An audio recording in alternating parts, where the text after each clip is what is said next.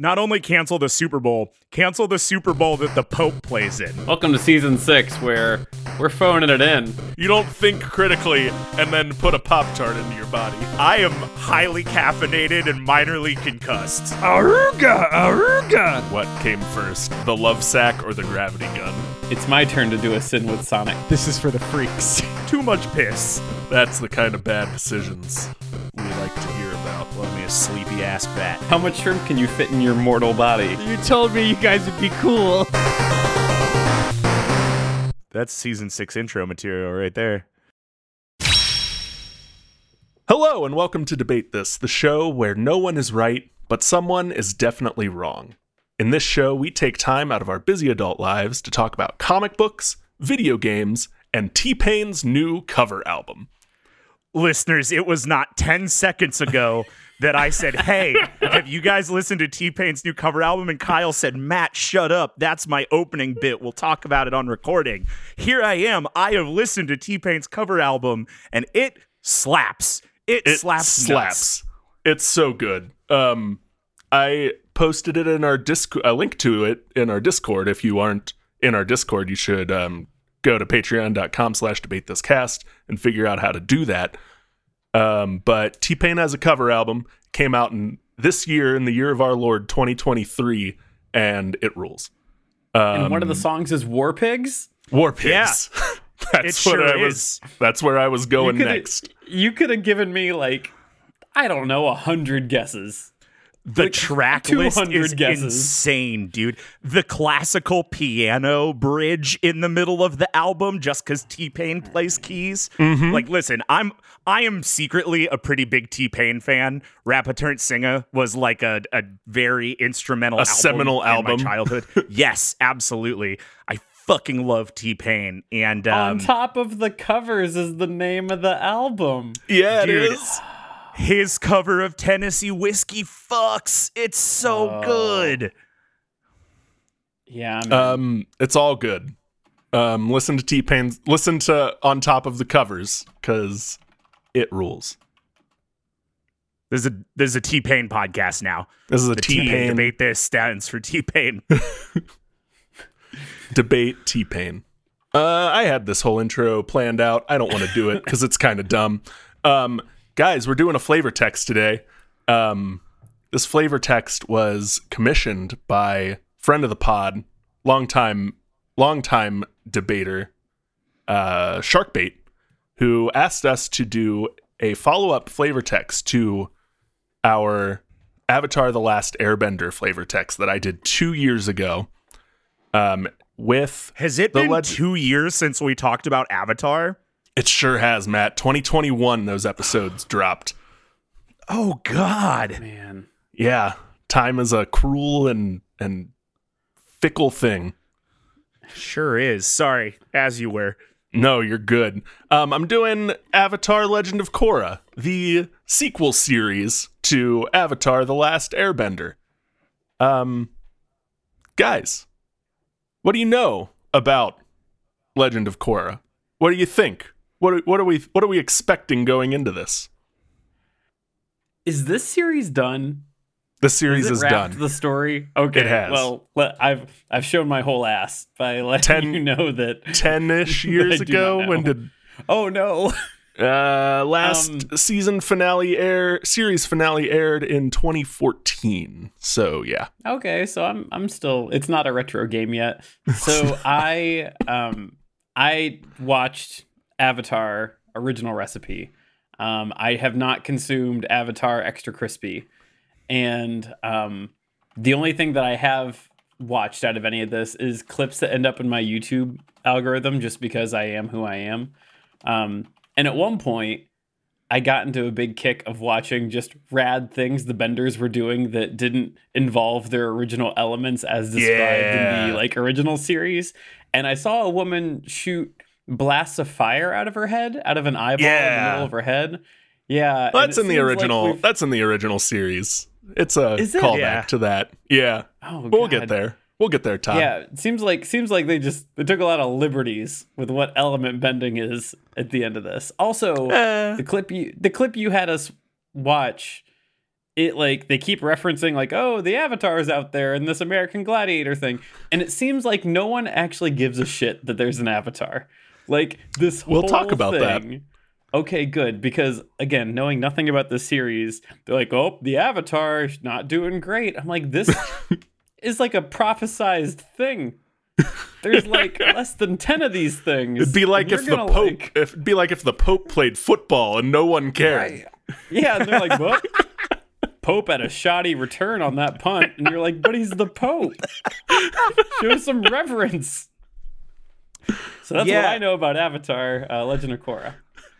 I have also not watched Legend of Korra. I did, after the last flavor text, go back and finish Last Airbender. I had never seen the last season. So I've seen all of Avatar The Last Airbender now. I've not seen Korra. It's on my list. I know that it is objectively like a little bit less for me than the original Avatar is, but I'm really excited to hear about the story today. Most of what I know about it is what you and others in our weird little nerd circle have told me. And yeah, Kyle had Todd and I watch Andrew's not here. He died. Anyway, yeah, He died. He can't come to the phone right now. He's dead. He did some experimental airbending. Andrew not being here. Andrew not being here is why I forgot to do the nickname bit. So we're gonna just keep going without the nickname bit. Well, all right, we can plug it in. Yeah, we can plug it in if we want. Yeah, okay, whatever. Editing magic. Watch me. Anyway, I have not seen Korra. I've heard a lot about it from you guys. Kyle had us watch the a comp of pro bending, and boy, does pro bending seem awesome. I'm so into that. You showed me, the person who spent the last 3 nights watching 2021's series of BattleBots, a pro bending video, and I'm the whole way in, baby. The pro bend. I knew the pro bending was gonna be a good hook for you, Matt, because you can't help but shout about knife sports every time You're so right, you get Kyle. the opportunity. And what is pro bending if not the knife sports of the Avatar world? Truly. What I liked most about it is that, like, obviously they're throwing blasts of fire, because fire bending, and blasts of water bending, which inherently are not lethal. If you get hit by a blast of fire, you're probably not going to die based upon how much you're getting, or water is going to throw you. But then they're throwing around big stone weights, and like that would kill a person. That would annihilate you. Well, they kind of hand wave it that it's like they're soft clay, like it just like right. It like breaks on you and like knocks you around. But yes, Fair. Yes. I want to throw a soft clay plate at Todd's chest and see how it does. He wouldn't Not be great. happy. No, would not be happy. So, just like last time, guys, I am going to take us through all the seasons of this sequel and follow up to The Last Airbender. And also, like last time, I can't do it alone. And that is why I am joined by Todd Unalak Thomas and Matt Zahir Cole to take you through this wild series about bending sports, magically powered mechs, and how all of your heroes are flawed human beings and make mistakes just like you. I have my hand raised. Yes, Todd. Magic powered mechs. Magic powered mechs. Yep, we'll Fantastic. get there. You be patient, sweet little Todd. We'll get there. Before we dive in, I have one more question for you two. Please tell me, each of you, your like favorite cool bending you remember from The Last Airbender. I'll go I don't first care who because goes I first. stole the one that Matt was gonna pick. So in Avatar: The Last Airbender, there's a scene where they're like raiding an airship, I think, and Toph like kicks in a door, and the metal door like lands on the floor, and then Toph jumps on the metal door and wraps the metal around herself and gets encased in all this metal armor, and then like does her impression of the ring girl and crawls on the ceiling and just ruins the day of these two guards who are just like James Bond henchmaning their day away. And suddenly this like wrapped in metal demonic child just ruins their whole day by just fucking up their shit mentally and physically. And I think that's rad.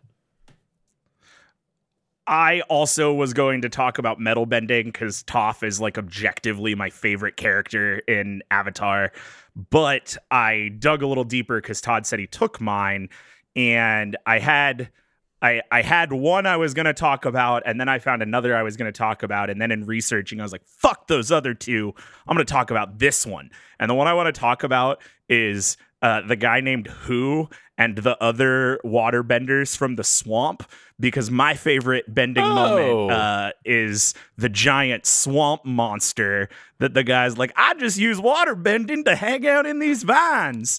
That's very funny. I like that they put a bunch of rednecks in that show, and also that they gave them swamp powers. That's very fun.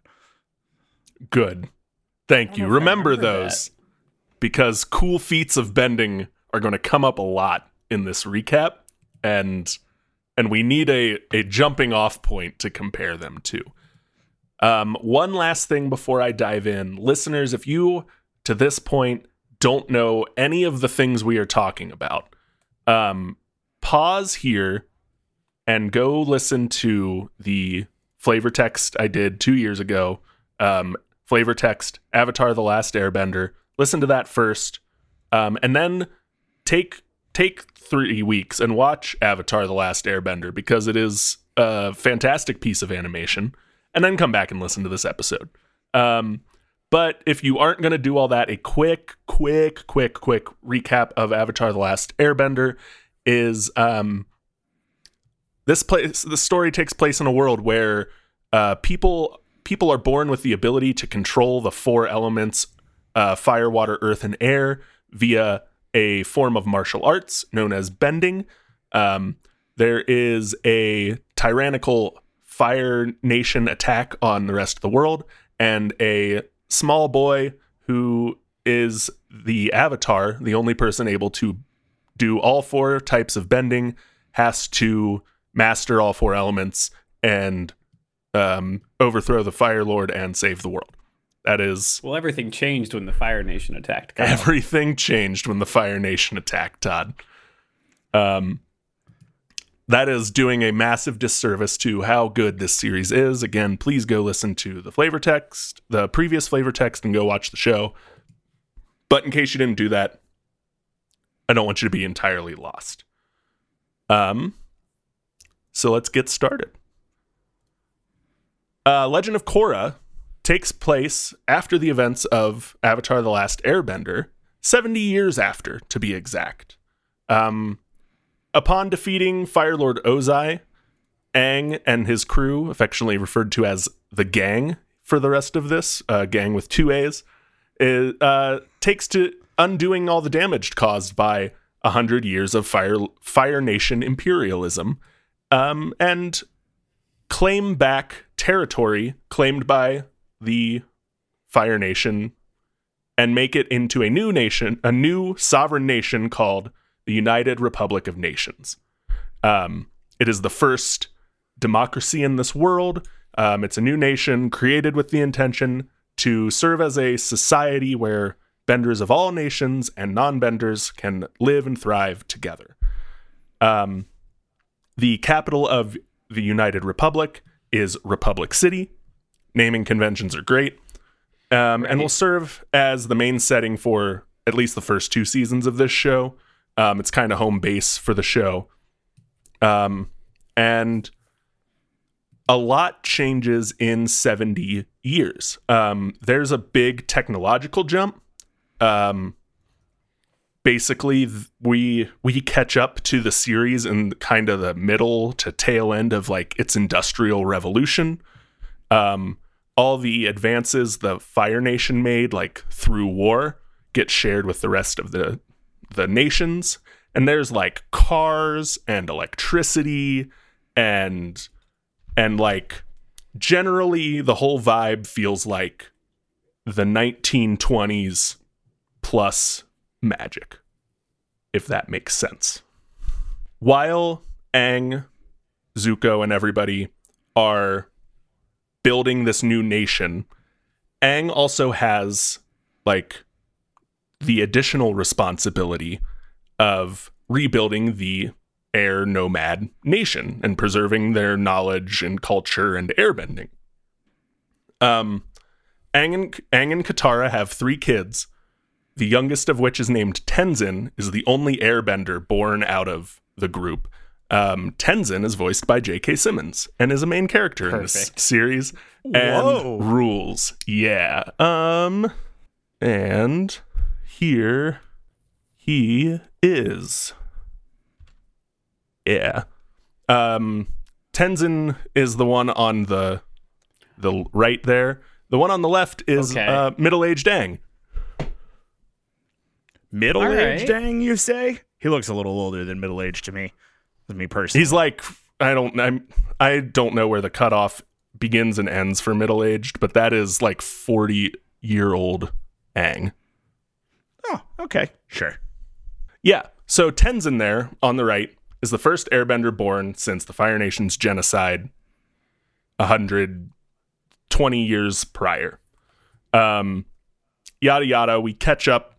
We fill in some more of like what Aang was up to throughout the run, but this isn't Aang's story. So like after a long life, after founding this new nation, Aang dies and the new avatar is born in the Southern Water Tribe. I have a question for babies that don't know how things work like me. Is the way that it works is there's only like one avatar at a time? Like an avatar dies and then a new avatar can be born? Yes. And they're always born in like the next, there's a order the elements are in, and they're always born in the next like bending to the next bending practice. So like after is it well known that what that order is? It's been figured out. So like in the last Airbender, we know the previous 2 avatars were Earth, then Fire, then Air. Avatar Kyoshi, then Avatar Roku, who was like the mentor to Aang throughout that series. And then Aang was Air, so next it would make sense as Water. So Water, South Pole. Cool. And we get Korra.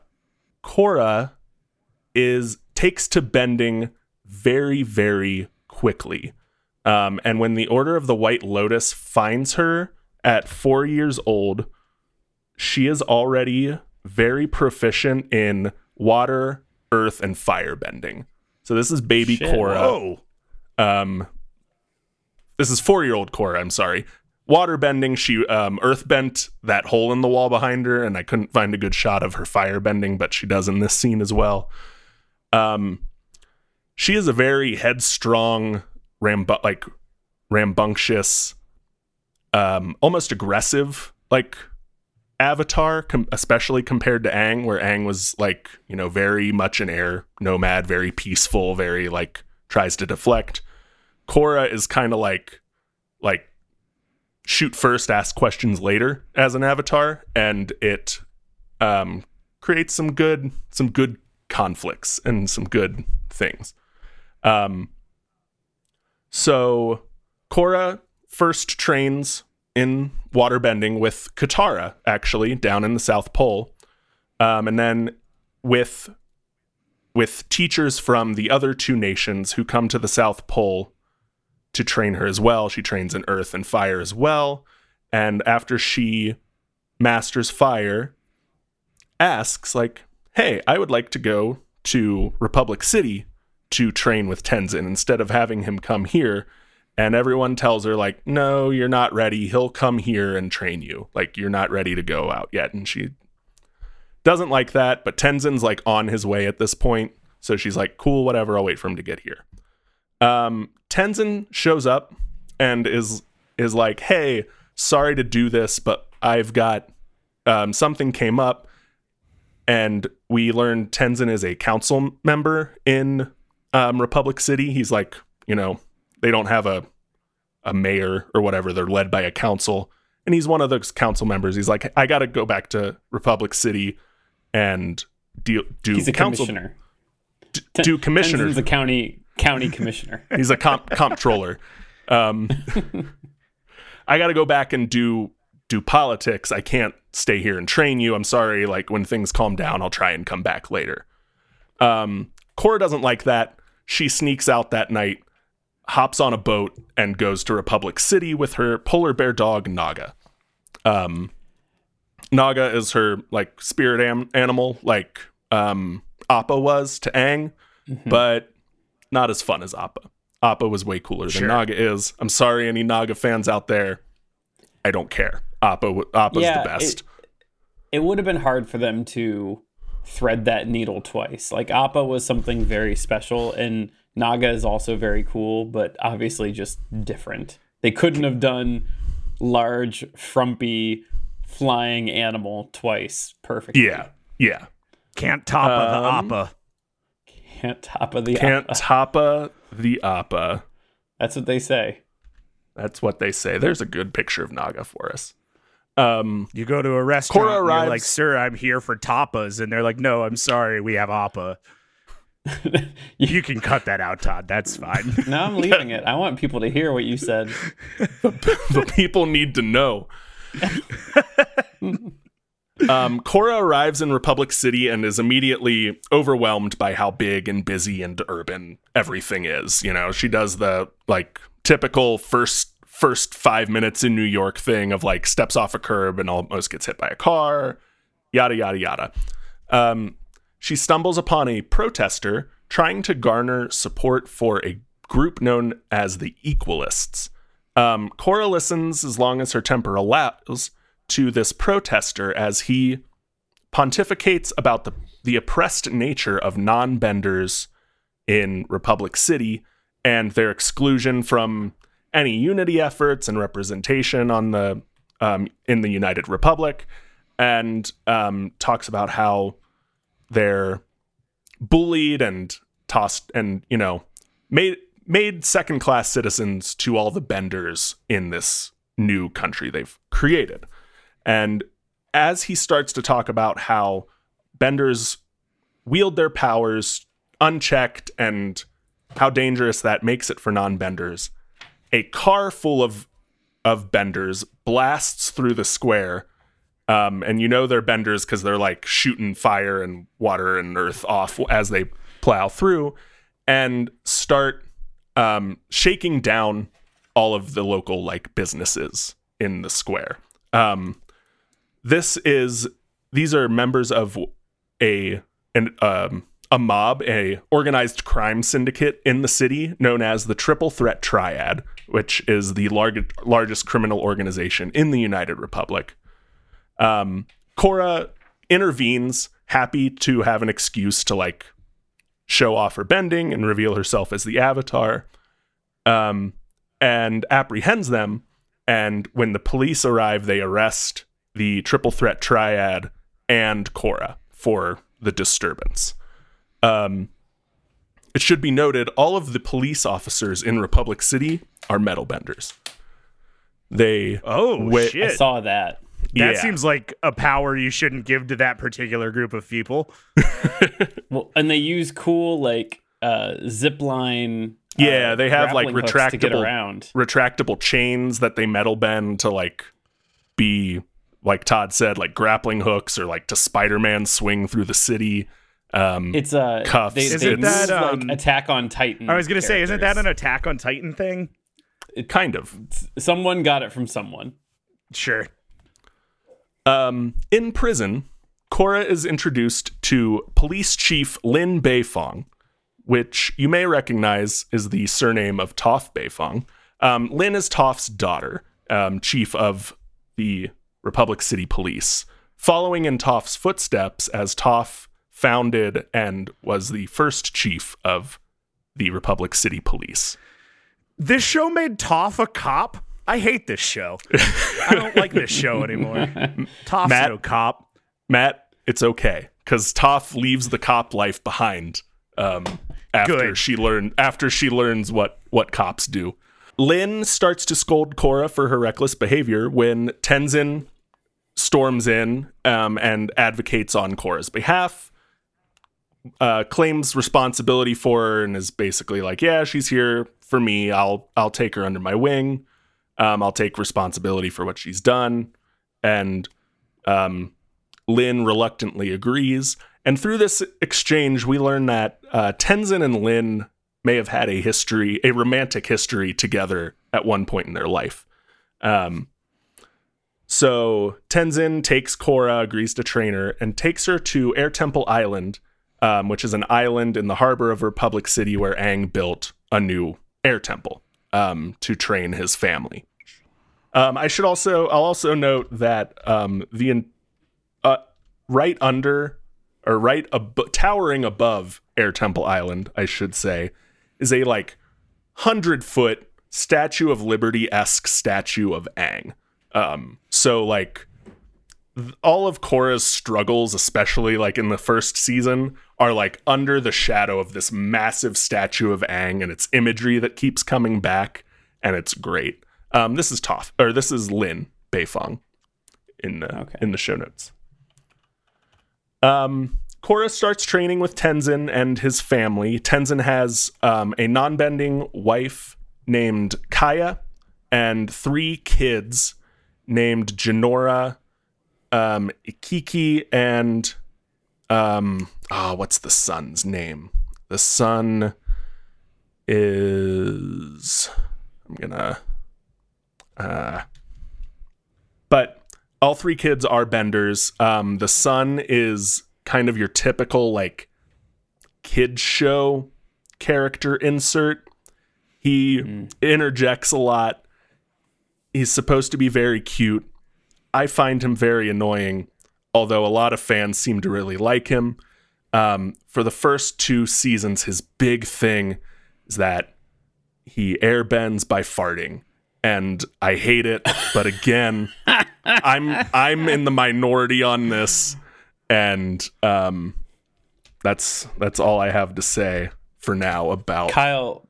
This to kid. Your knowledge, before this kid fart bends, Yeah. has there ever been someone who has fart bended prior to that in No. all of the available content? In fact, I think Never? later on in the show, in a later season, they credit Milo is the kid's name. I found it. They credit Milo with inventing fart bending. So there we Yeah, go. it's a real Jar Jar Binks shit right there. It's a real Jar Jar Binks, and I again, you can be mad at me if you really love Milo. I will not apologize. I don't like this character. He gets better as the show goes on, and he ages up a little bit. But he's 5 at this point, and he acts like what Nickelodeon thinks a 5-year-old acts like, and it's obnoxious. I'm trying to make the comparison of the first person that realized that they could fire bend by kicking and shooting fire through their feet. Oh, that's important. We're glad we figured this out. Or the first person who's I froze the sweat on my skin into small spikes so I couldn't get hurt. And they're oh, that's a really good one. You did that. We need to remember that. And there's someone's well, I farted and I used the fart air. So the reason it comes up later is one of the requirements to being an airbending master, to achieving mastery in airbending, is creating a new technique. You're gonna tell me he flies with his fart? Oh, okay. No, it's but that's where it comes up, is they're talking about what techniques another master had created, and Milo chimes in I made fart bending, and it's It sucks. So Korra starts training and immediately struggles with airbending. She finds its reactive, patient nature very counter to her personality and aggressive style.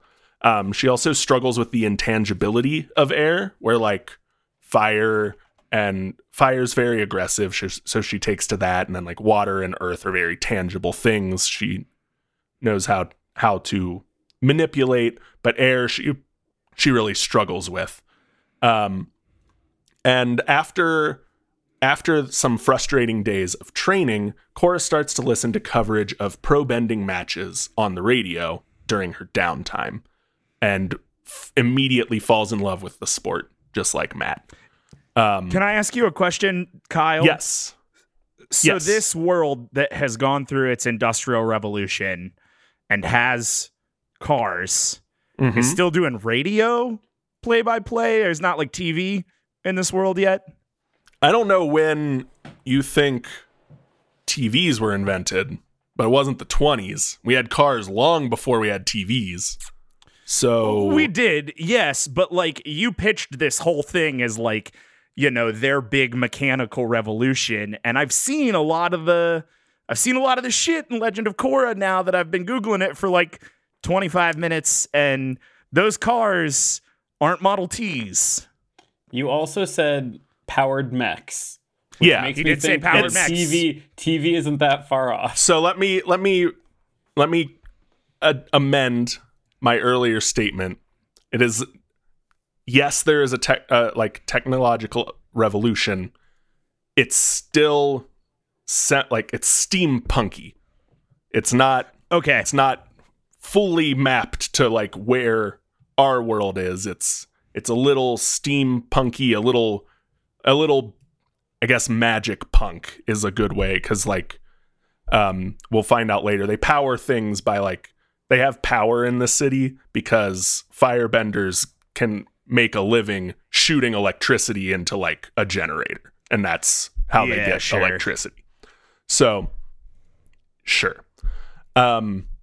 So Korra immediately falls in love with pro bending and asks Tenzin if they could like go watch a match one night, and he very angrily refuses. He's like, not only is pro bending a mockery and reduction of like these ancient martial arts, but also like this aggressive sport would be very counter to what I'm trying to teach you right now, which is to like focus on stillness and inner tranquility and just like becoming more one with like the silence of everything.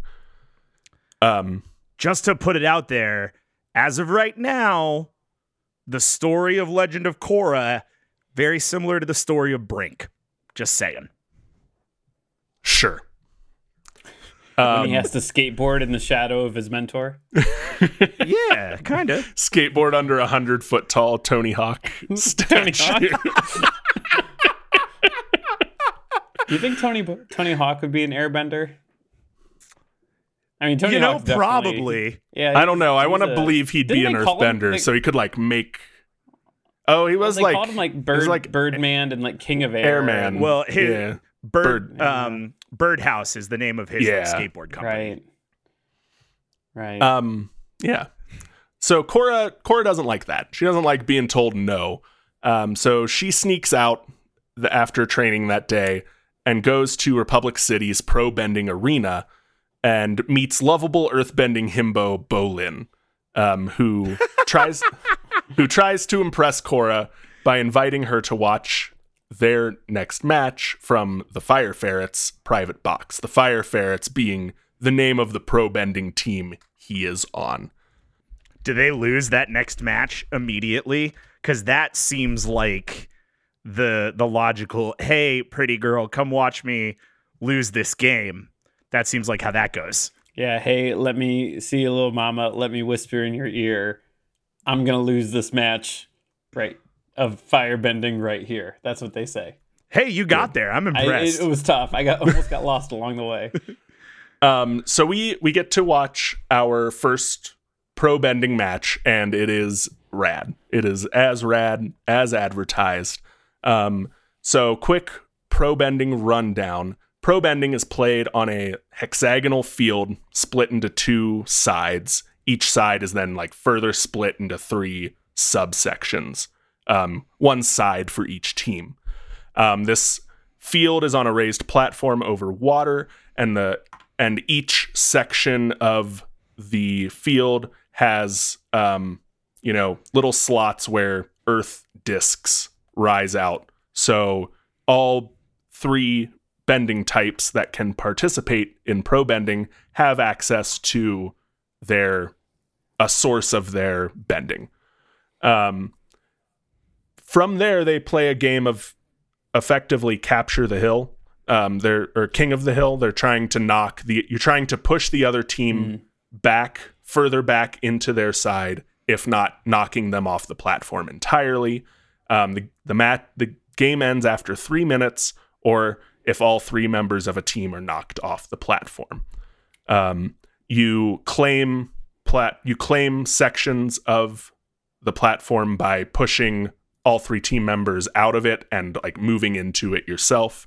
So like a winning by time would look like pushing them back at least into like the back 2 sections of the platform and then holding it until the time runs out. That's really cool, honestly. And like, I was very impressed by how easy it was to like pick up the game that they were playing, the rules, the idea of like the 9-minute clip that you sent us, which is 9 60-second clips stapled together.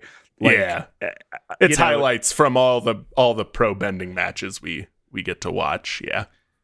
Yeah, and it's cool. Like, we've talked a lot about silly fictional sports on this podcast and its associated media, and so often when sports pop up in like shows or games that are made up and fictional, they're just so bananas and backwards that it's like, oh, well, this only exists in this crazy fictional world where there's not physics. But I liked that pro bending seemed like a sport that I could adapt as like a camp counselor and be like, all right, nerds, we're pro bending today.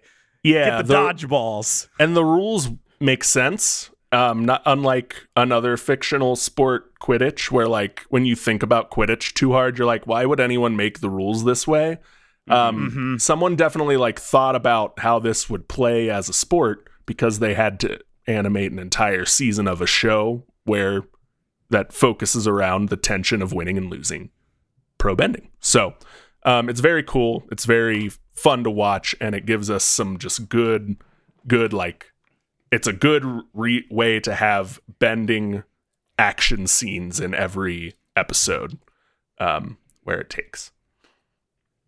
So the match starts, and we see Bolin and the team's waterbender immediately get knocked off the field. Like, bell rings, Bolin is in the water. But Mako, Bolin's brother and Fire Ferret captain and Firebender, manages to gain a comeback and knock all three members of the opposing team into the water, winning them the match, moving the Fire Ferrets on to the next round. This picture here is Mako with the scarf and Bolin without the scarf. Is Mako the one in the red and Bolin's the one with the green? Yep, you got it. Yep. They make it real easy for us. Yeah, they're brothers. Their dad was a firebender who married, or her dad was an earthbender who married a firebender. So yeah, they got one of each. Let's see.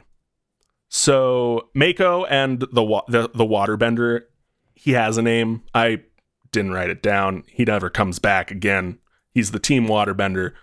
They get into a fight, and the waterbender quits the team, and the Fire Ferrets find themselves down a teammate and a waterbender, and their next match is in 15 minutes. A plots amount of time. So Korra, they're in their like locker room, invited by Bolin, chimes in and is like, hey, I can waterbend. In fact, I'm the Avatar. Could I be on your pro bending team? And Mako turns off his asshole switch and apologizes for like being so rude in front of the Avatar, and is like, hey, I don't know if you can do pro bending or not, but we're gonna forfeit the match without a waterbender, so find a uniform that fits, and me and Bolin will like try and eke out this win here. So Korra's thrilled. She gets to be in her first match and immediately learns like, hey, you can't just like decide to be a pro bender and then go compete in a professional level pro bending event and kind of starts getting her ass handed to her.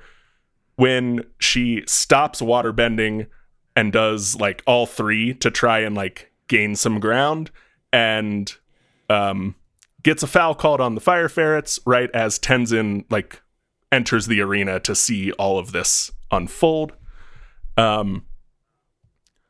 There is a rules dispute. They've never encountered having the Avatar on your team, so they have to figure out what to do about that. Well, there's a penalty on the Pope. No one expected him to the kickoff to be a field goal, and we don't know what to do with that. And they decide that like you can have the Avatar on your team. She can only bend one element throughout the course of a match. The match continues, and as Tenzin continues to watch from like the crowd, he sees all of the things he's been trying to teach Korra to this point like start to come into effect. She's like, anticipating attacks and like dodging some discs that fly at her, and she like we get a like parallel from an earlier scene in the episode where like one of the lessons that she particularly struggles with in airbending is like this room of spinning panels basically, and like an airbender bends to get them all spinning, and then you have to like navigate through all these spinning panels without them hitting you, and she like gets whapped by these giant spinning wooden doors every time because she can't like wrap her head around like I need to watch how they move and then move.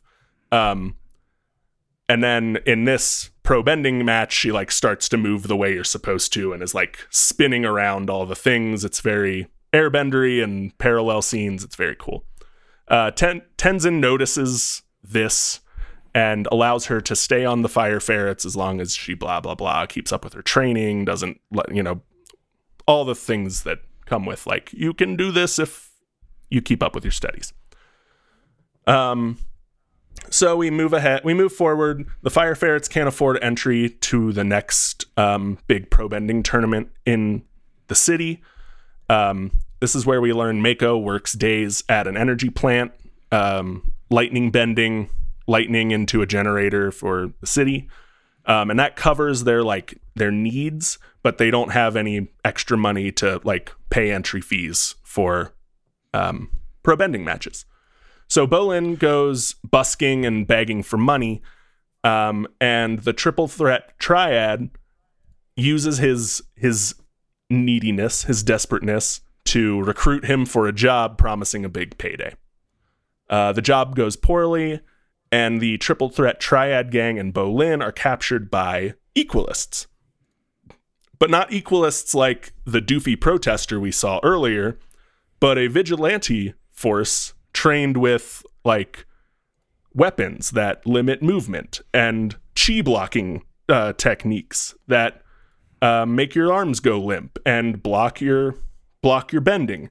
They have like electric gloves, like taser gloves, basically. Too. They're like a minor paramilitary force in this city.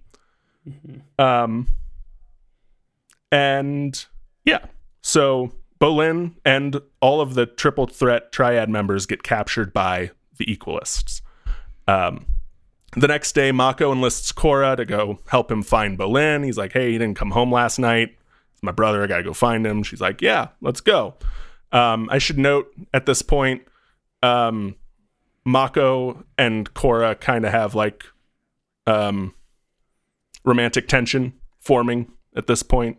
They're both will they, won't theys. Some will they, won't theys.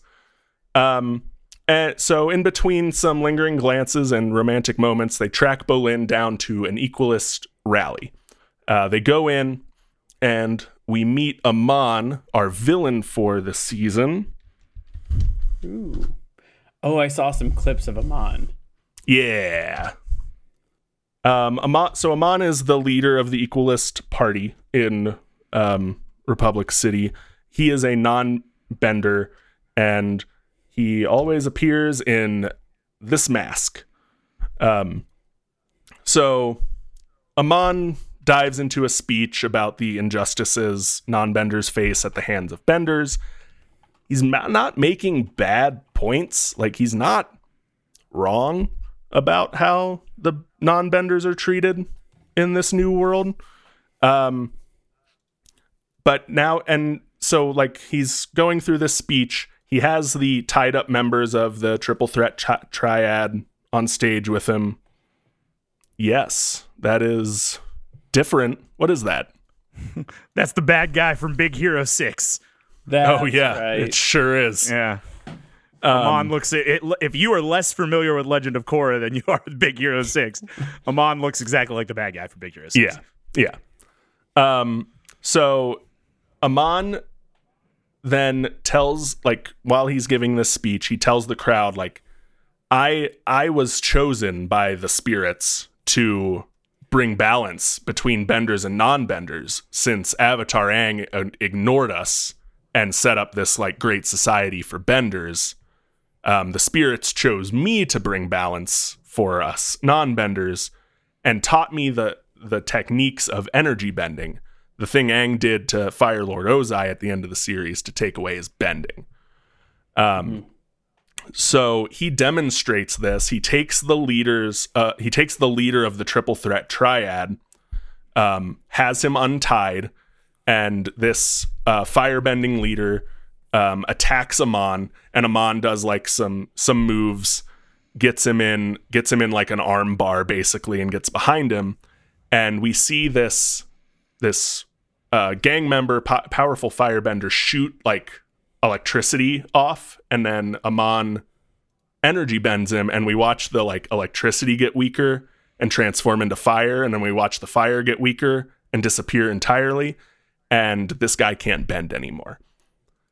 So Korra and Mako see this. Korra flips out and exposes them, basically, like attacks Amon. Is like, you can't do that. And they free Bolin. They disrupt this rally and give all the equalists a new reason to hate benders and dislike the Avatar. Korra has a nightmare that night where Amon like attacks in her sleep and takes her bending away. She wakes up in a cold sweat. It will be a recurring theme throughout the series that Korra's identity is very tied to being the Avatar, where like Aang was not super into being the Avatar until he like had to be. The minute Korra figured out she was the Avatar, she was like, hell yeah, I'm the Avatar. Like, you all suck, but compared to me, let's do this. So like that is an ongoing theme throughout the show. We follow Tenzin to a Republic Council meeting, and we meet Tonraq, an ambitious political rival to Tenzin, and the Water Nation representative on the council in the United Republic. The two agree to launch a task force into investigating the Equalists and stopping Amon from taking people's bending away. Later, while Korra's listening to the radio, Amon interrupts a broadcast and announces that the increased crackdown on Equalists will only cause him to speed up the Equalists' plan at bringing equality to them. Bringing very forceful and violent equality. Yes. We meet Asami Sato, daughter of a wealthy businessman, heir to a fortune built making steel for the Fire Nation. That's where like her grandfather like earned money, and then her dad is now making a living a little more legitly in this new world, but you know, but they're still war profiteers. They come on blood from money. Yeah, they're war profiteers living with blood money. Here is Asami. Oh my god, it's a giant ass picture. So Asami comes in and immediately is like a fourth point in this like love rhombus that is formed between Bolin and Korra and Mako and Korra. Mako immediately gets like hard eyes for Asami after she hits him with her motorcycle. Mako and Asami hit it off. They go on a date, and they meet Asami's father, Hiroshi, the wealthy businessman, who agrees to sponsor the Fire Ferrets. He'll pay for new gear, pay for their entry into tournaments. He's like, yeah, I'm like happy to help any friend of my daughter's.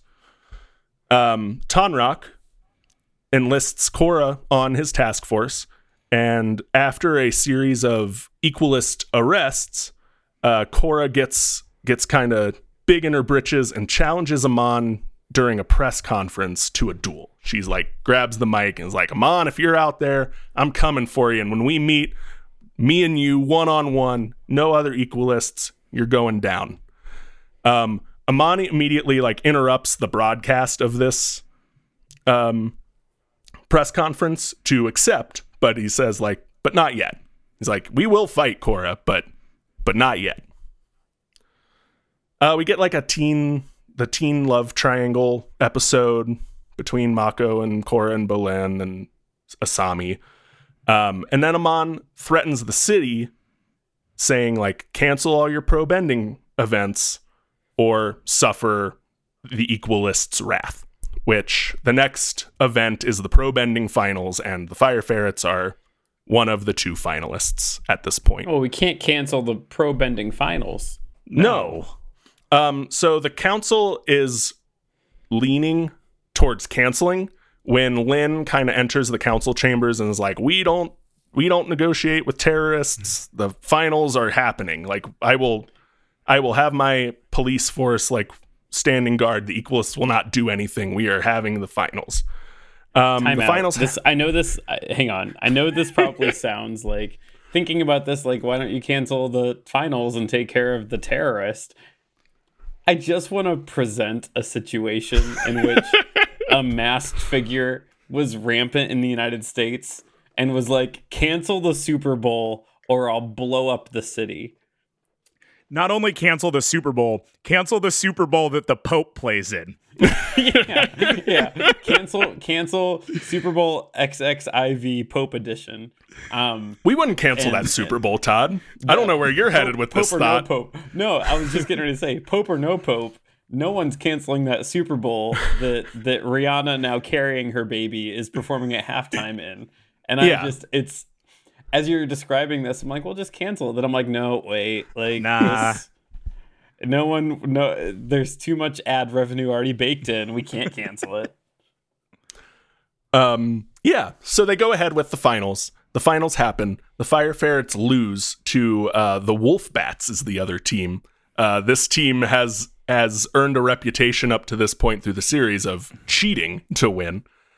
So the Wolf Bats win, and the Equalists, hidden throughout the crowd of the pro bending arena, attack. They start taking. Us they were going to. They told us they were going they to. Did. They're hidden throughout the crowd. We see them like pulling their taser gloves out of various pockets and bags of popcorn, and immediately like stealthily take down first like the cops and Tenzin and the council, who are all there, so that they can make way for Amon's grand entrance, who ropes down onto the field and takes away the wolf bats bending like in front of the whole crowd. He's like, watch, this is what I will do to you. Like, you didn't listen to me here. And he like takes away the three benders bending. He wrecks the arena. It's a badass fight with Lin and Korra. Like, Lin is like Spider-Manning around the arena, fighting off equalists. Korra is quad bending, fighting Amon, but Amon eventually is able to escape. It's the next day, or it's a plot's amount of time later, and Korra is like wandering through. I have Sato Corp, which is wrong. It's Future Corp is the name of the Sato's company. Korra is wandering through Future Corp and overhears Hiroshi planning an attack with an equalist, what sounds like Amon and the equalists. and runs and tells Lynn. Lynn, Korra, and the police all come to Future Corp to look for evidence of this attack. And they get down into his lab where they find that he has, like, Future Corp has been making the taser gloves and the, like, they use like bolo, like thrown bolo whips to tie people up to. Yeah. He's been making those and supplying the Equalists with their weapons. And as the they find warmonger this, has been making weapons? No. yeah. And as they find this stuff, Hiroshi rolls out in a mech and attacks them because he's also been building mechs. This is where we learn that they have developed platinum, which in this universe is just the term for like super purified metal that doesn't have any like remaining earth in it that earthbenders can bend. So he attacks in this platinum mech and reveals like, yes, I have been funding the Equalists. I agree with them. I am a rich and powerful man. I am made to feel weak by you benders, and that is my source of insecurity in this life. He says it in so many words. I'm paraphrasing. Right. Sure. And Asami comes in, and after he has subdued the police and Korra and Lynn, Asami comes in and he's like, Asami, like, help me. I'm like, we'll rule the Equalists and like run this town. And Asami puts on a taser glove and like tases her dad so that the police can take him away. Lynn, in the aftermath of this, Lynn quits the police force and is like, the police can't take down Amon. I'm going rogue and taking Amon down myself. I'm sick of this. Which is awesome. Hell yeah. Yeah. So Tarlok is basically given command of the police, and the new team avatar, which is Bolin, Mako, Korra, and Asami, stop an Equalist attack after Tarlok has kind of cracked down on the city, and shows up and arrests not only the Equalists, but arrests Asami, Mako, and Bolin as well, citing a new curfew he has set in the city. He's like, it's too dangerous. We're cracking down on everyone. And because you guys all got wrapped up in this as well, I'm arresting you to like send a message, like, let the police handle this. Korra goes to confront Tarlok in his office, which is a really cool office that has like this big giant waterfall behind his desk, and the two fight. And it's another super bitchin' fight because Tarlok's a waterbender and he's got this cool waterfall behind him. Korra's a waterbender. It's just cool. Korra thinks she's about to win when Tarlok pulls out some bloodbending. Oh shit! And bloodbends Korra and kidnaps her. He imprisons her in a platinum box, and after she figures out she can't do anything to get out, Korra meditates to contact past avatars, and instead kind of gets this vision of Aang mid action sequence. And we watch this flashback of Aang apprehending a crime lord named Yakone, who is also able to bloodbend, like in this flashback, without the full moon. The vision continues, and we learn that Yakone is Amon's father. And so at this point, Tarlok, we come out of the vision, Tarlok is confronted by the other council members. They're like, hey, where are these kids? Where's Korra? Like, what are you doing with these crackdowns?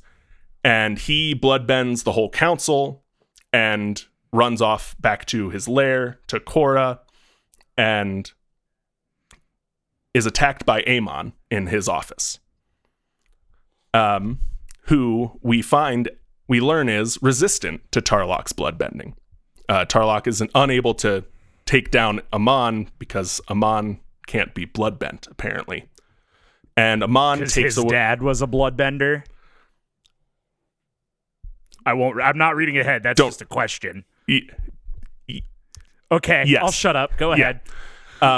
So Amon, overpowers Tarlok and takes away his bending as well. Korra uses kind of that fight to escape. I think at one point one of them gets slammed into her crate, giving her an opening to work with, and she gets out. Doesn't matter.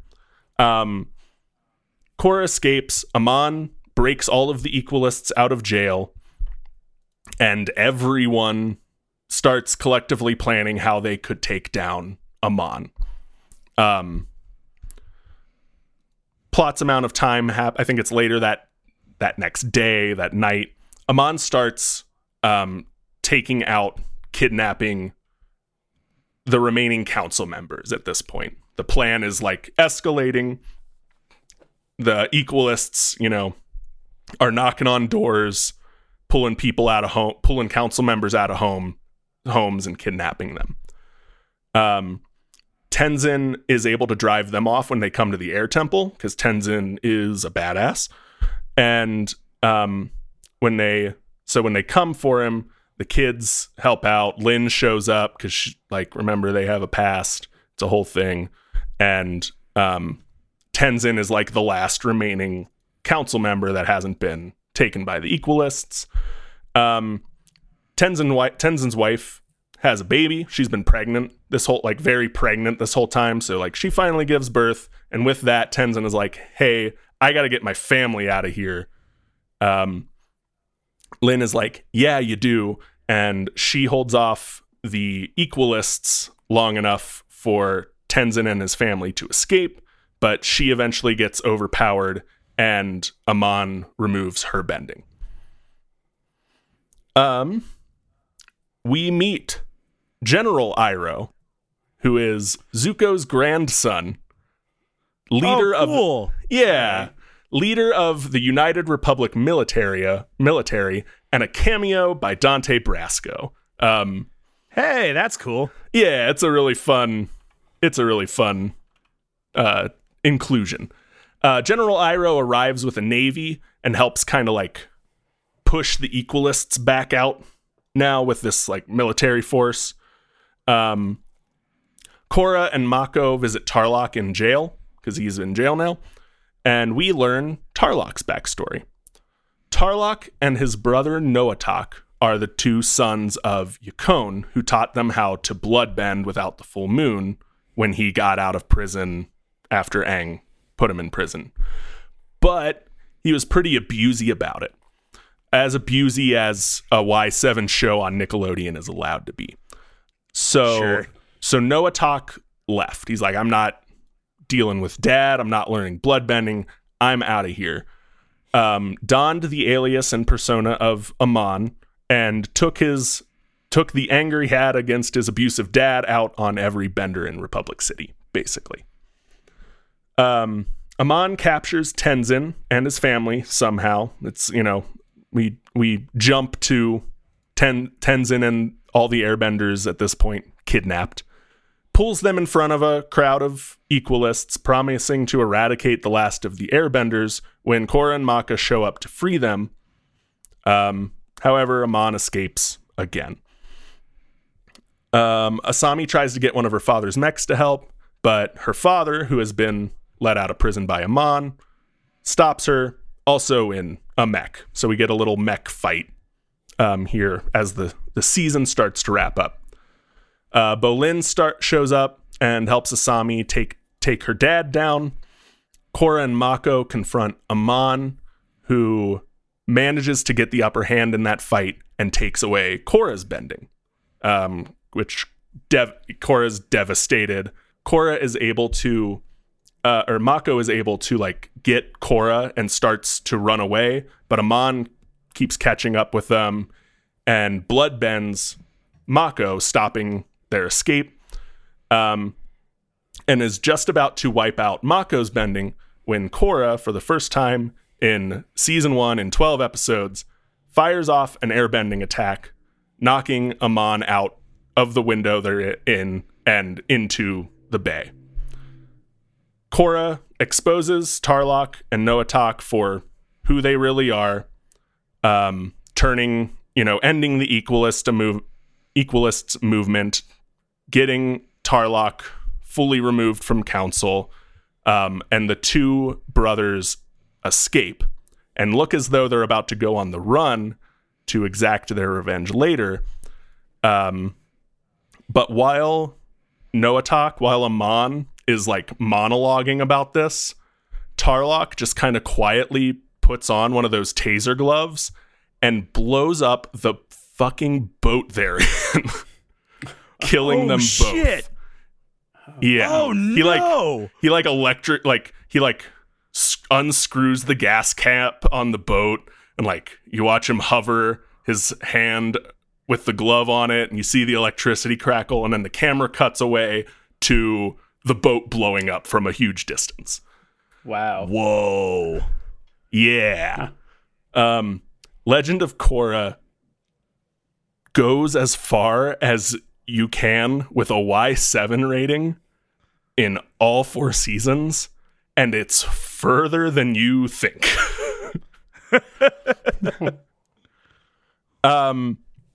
So we have our victory, gathering. Korra goes off alone. Glad they won, but sad she lost her bending. When the spirit of Aang appears to her and is like, hey, good job. Here's your bending back. Also, here's how to energy bend so you can undo what Amon did to everyone. And she gives everyone their bending back. Korra and Mako make out. Everyone lives happily ever after. Or they would have if Nickelodeon didn't pick up Legend of Korra for another season. We open book 2 with Team Avatar headed to the South Pole for the annual Spirits Festival, which is whatever holiday you want it to be. It's the yearly holiday in the Avatar universe. Shortly after they arrive, so does Unalaq, chief of the Northern Water Tribe, uncle to Korra, brother of her dad, and emitter of bad vibes. Just the minute he's on screen, you're like, that's our bad guy. With him are his 2 twin children. They're everyone else's age. They're, Korra, Mako, and Bolin's age. Eska and Desna. Eska is voiced by Aubrey Plaza. So we get a recurring Aubrey Plaza character in this show. Their whole thing is that they're twins. They act exactly alike. They look exactly alike. And they act like your stereotypical Aubrey Plaza character. They're like morbid and weird and creepy. It's a good bit. It's a good bit that runs for the rest of the show. But they don't do a whole lot. Bolin gets a crush on Eska. Hilarity ensues. Unalaq, a professional wet blanket, walks through this festival and basically tells everyone, hey, this festival is a disgrace to my culture, to the spirits, and everything. You are bringing if you dishonor the spirits much longer, there will be some kind of karmic payback. I warn you. And he leaves, and everyone writes him off as a party pooper in a wet blanket, except a dark spirit attacks the festival later that night, and he is the only one who is able to do anything against this spirit. No bending really phases it. It slows it down for a minute, but doesn't really do anything. He shows up and he does some move, and the spirit dissipates into light. And everyone's like, hey, that's cool and weird. Nobody notices that as odd. No, not at all. Unalaq They tells certainly Korra. haven't seen the second Spider-Man movie. Right. Unalaq tells Korra that the physical and spirit worlds are out of balance, and that if she would just accompany him to a closed portal located here in the South Pole, they could reopen this portal to the spirit world and help start to restore balance in the world. So they do that. Hey, never accompany anyone to. Never the go with anyone to a sketchy second portal. location.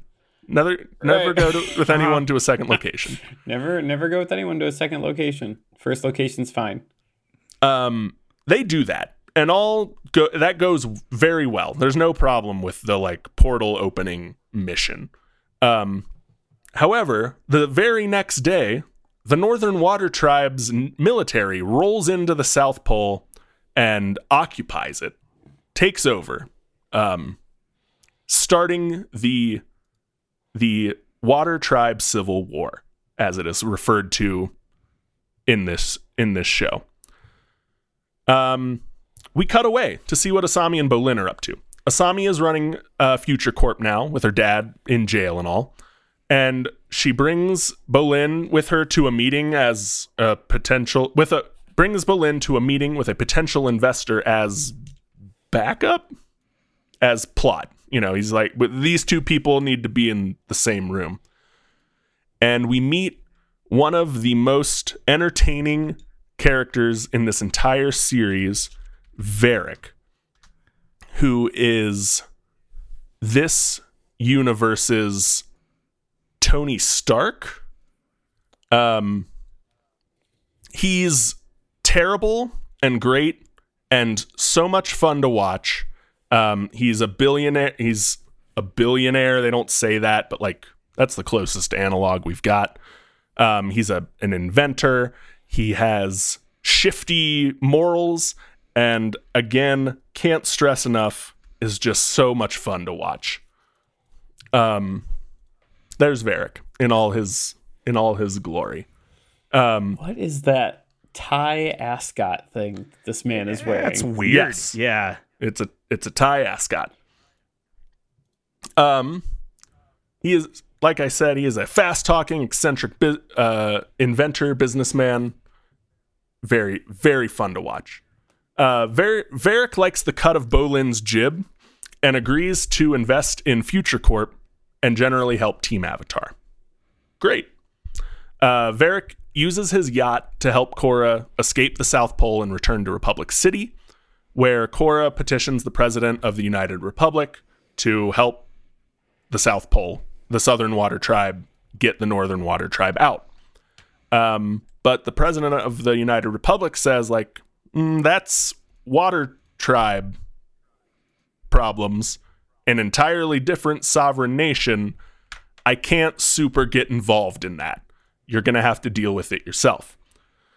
Mako, now a cop, sides with the president and tells Korra that, this is a political issue. The two tribes need to figure things out for themselves. Mako is more cop than any other cop in this show at this point. He gets pretty coppy for a while. Korra returns to the South Pole, but is eaten by a giant spirit before she can arrive. Whoops. Hate it when that happens. Varric, looking for ways to help without actually getting involved in the war, starts making pro-South Pole propaganda, starring Bolin as the fictional Water Tribe hero.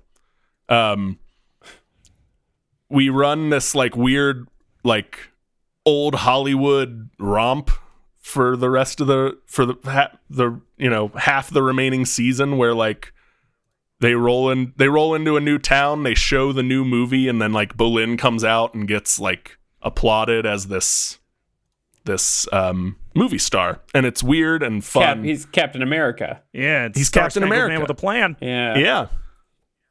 Mako and Asami get back together almost the instant Korra leaves. They're like Korra. He's like, Korra was mean to me, and you're pretty, and they get back together.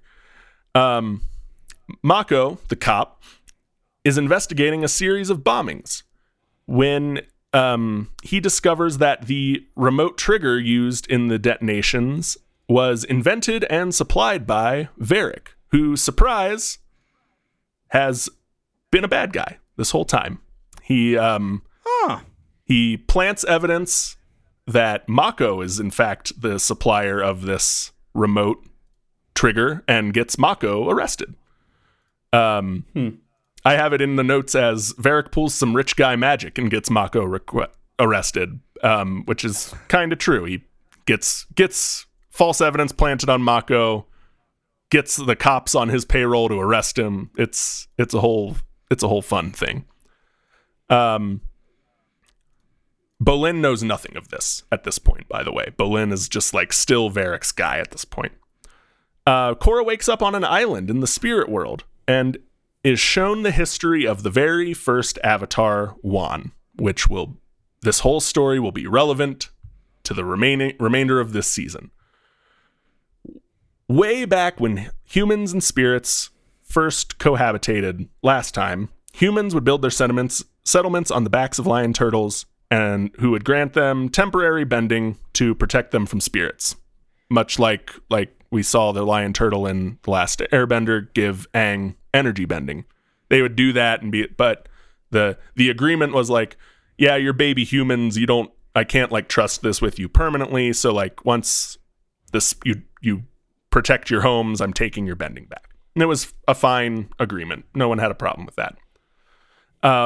Except Wan was looking for a better way to coexist with the spirits and becomes the first human to like talk to spirits, befriend them, and basically became an ambassador between the humans and spirits.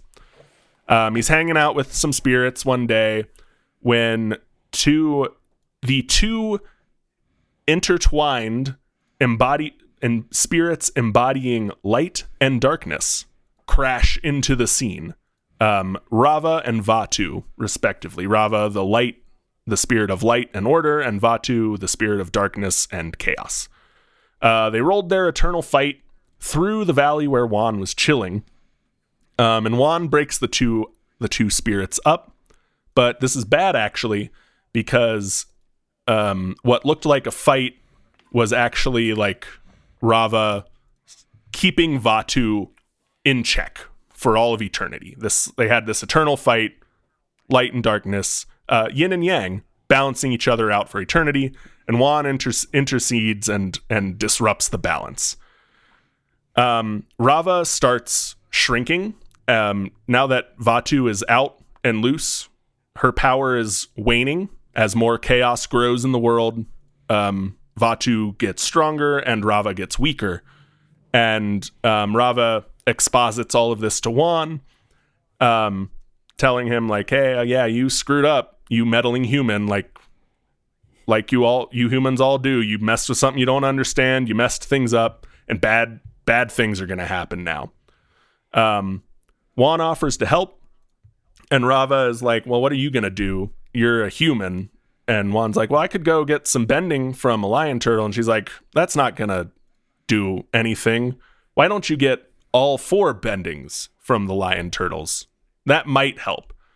The lion turtles kind of agree, but the agreement is that they're going to give Rava the ability to grant bending to Wan as he masters them. So like he gets one, and when he masters it, Rava can give him the next one. And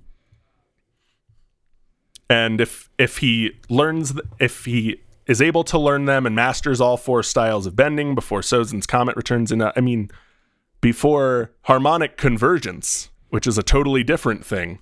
Right. And Super isn't just Sozin's Comet again? Yeah. Harmonic convergence is an event that happens every 10,000 years where the spirit world and the natural world are like overlaid on each other, aligned, whatever you want to call it.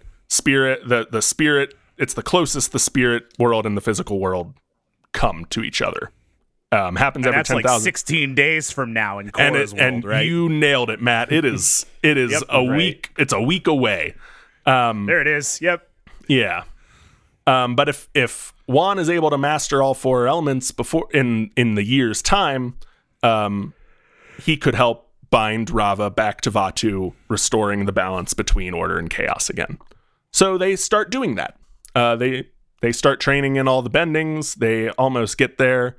And just a few days before the harmonic convergence, Juan and Rava come across some humans who are like burning a forest away because they know some spirits live in there, and they're like, we're just getting rid of these spirits before they become a problem.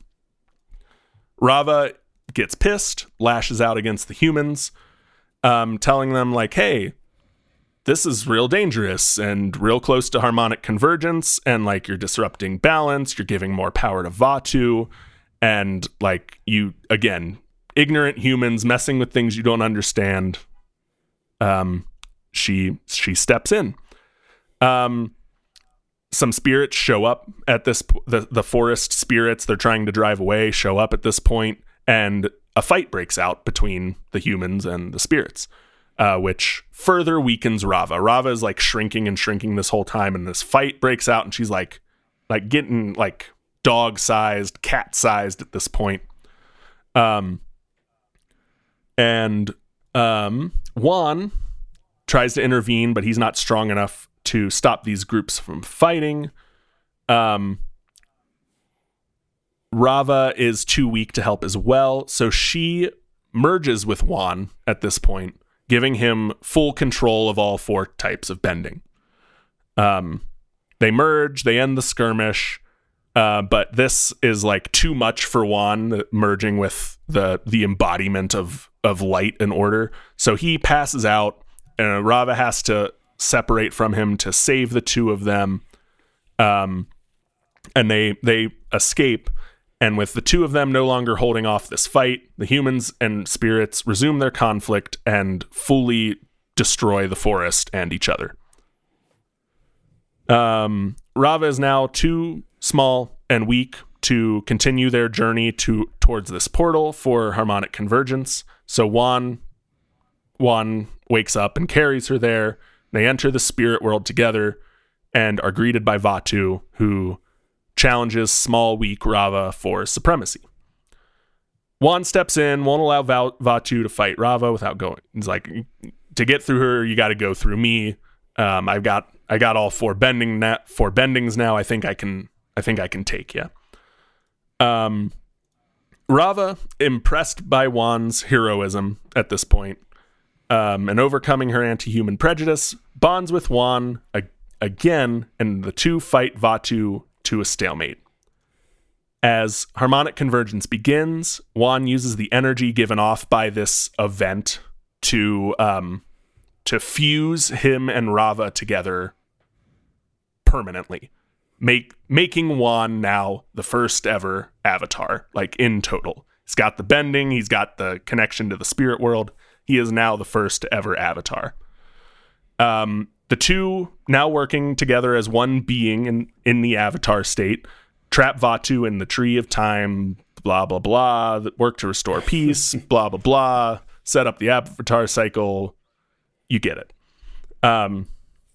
As this exposition wraps up, we learn that it is Unalaq's intention to merge with Vatu at the harmonic convergence, much in the way Juan merged with Rava the first time.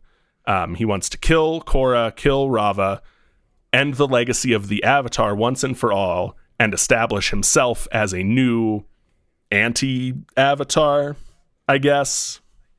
Yeah, that's his whole plan. We cut back to Tenzin and his family.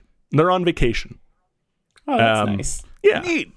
By family, I mean the whole family. Tenzin also has Tenzin's 2 siblings, Bumi and Kaya, are there. Bumi is the oldest. He cannot bend anything. And Kaya is the middle child and is a waterbender. Tenzin is the youngest and the only airbender. Korra interrupts this vacay and asks for help stopping the spirit of chaos and disorder. Tenzin tries to help Korra meditate into the spirit world. But it's here we learn that it's actually one of his daughters, Jinora, is much more naturally gifted with spirit things than he is. And she's the one that helps her into the spirit world.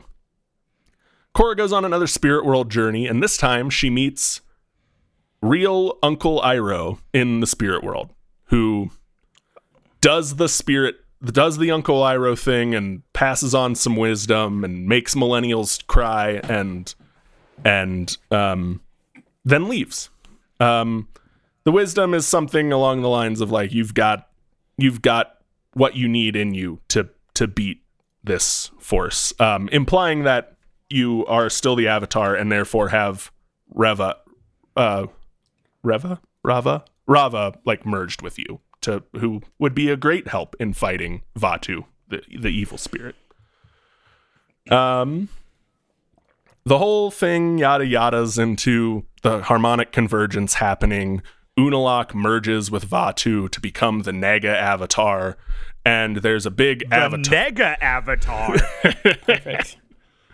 And there's an avatar off, which involves Unalaq and Korra both becoming huge, giant, kaiju-sized embodiments of their merged spirits, and they have a Pacific Rim fight in the harbor of Republic City, and it's great. It's the big fight for the season. Korra is able to win. However, in doing so, Rava finally dies. She loses the last of her power and dies, and Korra's connection to past avatars is severed entirely, ending the avatar cycle once and for all. Oh, damn. That seems like that's going to be deal. our flavor text here today. Thank you, everyone. That's a wrap on Avatar. Once and for all. No, except there was a little nugget of exposition in the Wan backstory that the reason Rava and Vaatu are eternally tied in this struggle is because they are a second set of spirits in this lore based on the concept of yin and yang. The first you might remember from book 1 of The Last Airbender were the moon and ocean spirits, ever in balance, pushing and pulling, blah, blah, blah. This felt a lot like that. Yeah. Rava and Vaatu are similar. Like their introduction, even like they roll in like in a ball shape. The symbolism is very apparent, as Todd picked up on. But they also have the added lore that Rava and Vaatu each contain a small bit of like light and darkness, the opposite, in them, respectively. And any victory that one would have over the other is temporary, because one must always exist with the other, and the other will always be born out of that small piece of the opposite that resides within the other. Balance, you see. So Korra is able to bond with this new reborn Rava, connecting her again to the line of avatars, but not. Basically, she's still able to avatar and able to like reincarnate after death as the avatar, but she can't talk to any of the old avatars anymore. She cleared her browser history, for lack of a better word analogy. As harmonic convergence ends, Korra goes to close the spirit portal in the South Pole, but has a very avatarish thought of, what if I don't? Logicking out that separate but equal can't ever be. I mean, that logicking out that closed spirit portals led to this imbalance / kaiju fight in the first place, and that leaving them open might be rough at first, but is probably better than like this happening again in 10,000 years and having no spirits on Earth for 10,000 years. Here she tries to consult Aang or any of the past avatars of like, hey, what would you guys do? And remember, she can't do that since the patch. So she asks Tenzin, who is like, hey, I'm way out of my league here. You're the avatar. Whatever you do can't be that wrong, right? So she decides to leave the portals open, and everyone lives happily ever after. It's like the Pope going to his brother's wife and being like, hey, how do you feel about the sacraments? And they're like, I don't know. You're the Pope. How do you feel about the sacraments? Aren't you the Pope? And that's season 2. And we're going to take a quick break, and I'll come back and talk about seasons 3 and 4, and also about how Nickelodeon maybe ruined the longevity of this show by being a money-hungry corporation. All of that right after this break. Do you guys remember when I unpacked some religious trauma and I told you the story about how one year at church camp, we sang that song that was like, give me your heart, make it real, or else forget about it. And it was like, because we had to pretend it was coming from Jesus, like Jesus wants you to give him his heart. Well, just like Rob Thomas and Carlos Santana made all of us smooth with Jesus, Manscaped will make you smooth using their wonderful products. Wow. Incredible. I hope that we are the first Manscaped sponsored podcast To evoke Jesus to ever in the put ad. the words "one time at church camp" in a Manscaped ad. I will add, Andrew, that we did not listen to covers of Smooth at my church camp, but we did have a Smash Mouth cover band. Good. And what I will say is that after using Manscaped, I am a believer that it is a good tool for your family jewels. This is art. You had a cover band that played another band's cover. You know what else is kind of like a cover of a cover? The Lawnmower 4.0 is kind of like a cover of the Lawnmower 3.0, which you could kind of think of as a cover of the Lawnmower 2.0. Wait, are all upgrades covers? I don't know that, Andrew, but I do know that this 4th generation trimmer features a cutting-edge ceramic blade to reduce grooming accidents thanks to their advanced skin-safe technology. With Manscaped, you'll be an all-star. Was that anything? Was that something? That was pretty good. I like that a lot, actually. If you're covering Smash Mouth in 2000X, Right. you have to do I'm a Believer. Like, it's Right. it's the Shrek song. It's the song that they did for Shrek. Much like Shrek, I used to live in a swamp, but now, due to Manscaped's crop preserver ball deodorant, I am no longer living in a swamp. It has changed the way I approach my hygiene routine. Trust me when I say this, your balls are going to thank you. Hey, is this the best ad anyone's ever made for Might anything? be. It's up there. Use code DEBATETHIS at checkout, 20% off and free delivery, because we're really working here. This is good shit. Once again, that is 20% off with free shipping at manscaped.com and use code DEBATETHIS, all one word. Unlock your confidence and always use the right tools for the job with Manscaped. All right, we're back. I'm going to go through seasons 3 and 4 much more quickly than I went through seasons 1 and 2. I just didn't want to leave anything out in those seasons because they're the hook, and I wanted to get y'all hooked. But before I go through seasons 3 and 4, I want to talk a little bit about some of the behind-the-scenes stuff with Nickelodeon and Legend of Korra. So, Avatar: The Last Airbender was a surprise success for Nickelodeon. It was popular with kids and popular with a very hard demographic for Nickelodeon to lock down, like young teens and tweens. Avatar: The Last Airbender also was like very well timed to help keep an audience of now, at this point, younger millennials who were aging out of some of Nickelodeon's more traditional programming. It was able to keep them watching the network, buying merch, and generally not changing the channel. This was good. Nickelodeon liked this. This is why Legend of Korra got picked up in the first place. This is shown especially in the years between The Last Airbender and the start of Legend of Korra as like the hype for the M. Night Shyamalan movie was building, and that ultimately disappointed everyone. But people my age especially were just buying merch and rewatching The Last Airbender and buying Hot Topic shirts. There's not one sitting at the bottom of my closet right now. No, sir. And the graphic novels that came out during season 1 and 2 were popular enough that they are still making these graphic novels today. The whole series is popular enough that it's going to be like a tentpole of Paramount Plus here once things start releasing. This is a very popular series. They are releasing a tabletop RPG system. Yes. For Avatar: The Last Airbender. However, Nickelodeon didn't know how to sell it or capitalize on it in a way they felt appropriate. Also, between the end of The Last Airbender and the premiere of Legend of Korra 4 years later, a small independent online DVD and Blu-ray rental company known as Netflix launched a streaming service where viewers could pay $7 a month and watch whatever they wanted, whenever they wanted, wherever they wanted.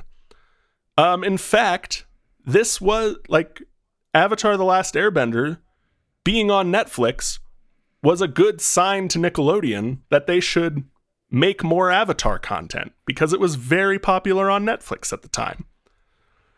Because it's a good show. And early adopters of Netflix were right in that range of like still liked kids cartoons they grew up with, but wanted a more mature show, which all went into the creation of Legend of Korra. Popular show, dedicated fan base, coming into an age where they have disposable income. It's aged the content up a bit. We make money. Viewers get more show. Everyone's happy. However, what Nickelodeon did not anticipate was that this same crowd was really into Netflix because it was $7 a month, very easy to use and cancel, and that to watch Nickelodeon, you had to buy a $100 cable TV package, set up a permanent device in your living situation, and watch things on Nickelodeon's schedule, which, as someone who was trying desperately to watch Legend of Korra as it was airing, was very difficult. So Korra became one of the most highly pirated shows, especially for Nickelodeon while it was airing, because millennials gonna millennial. Nickelodeon noticed this, and rather than like trying to meet viewers halfway, tried to drown this baby instead, and started playing the shifting schedule game networks do with shows that they're trying to off. This all started during season 3. Episodes started getting delayed. Nickelodeon accidentally leaked 4 episodes to Mexico, or through Nickelodeon Mexico. Whoops. Way ahead of schedule. And generally just kept making it harder and harder to watch, hoping to use the decreased viewership to justify not signing on a 4th season. However, Nickelodeon went so far as to even like the last 4 episodes of season 3 did not air on TV. They were only on Nick.com, which was like Nickelodeon's attempt at a streaming service at this time. Interesting. Yeah, it was awful. I hated it. Almost stopped watching the show entirely at this point. Season 4 aired entirely on Nick.com. It did not air on Nickelodeon until after the fact. It had to go through Nicktoons channel, like the premium Nickelodeon channel first before it aired on Nick. It was real bad. It was real bad and hard to watch. So that is something we dealt with. This show feels much less connected season to season than The Last Airbender does, because Nickelodeon only renewed it 1 season at a time for its entire run. Pulling this with season 4 at 3 and 4 as well. It was real bad. These episodes have some really great stuff. The writers and animators clearly leaned into the idea of like, if we're going down hard. These episodes get much darker, much heavier, much edgier, but not in the Shadow the Hedgehog way, but in a like, I can't believe they got that by the censors way. Season 3 is we'll get into season 3, so I won't spoil that. Season 4 is all about like how fascism rises in a power vacuum, and in like a real life, like how fascism actually happens, not in a J.K. Rowling like the bad guys are bad because they're bad fascism. And again, I can't overemphasize how hard they swing in these last 2 seasons. It's really good stuff. So let's get to it.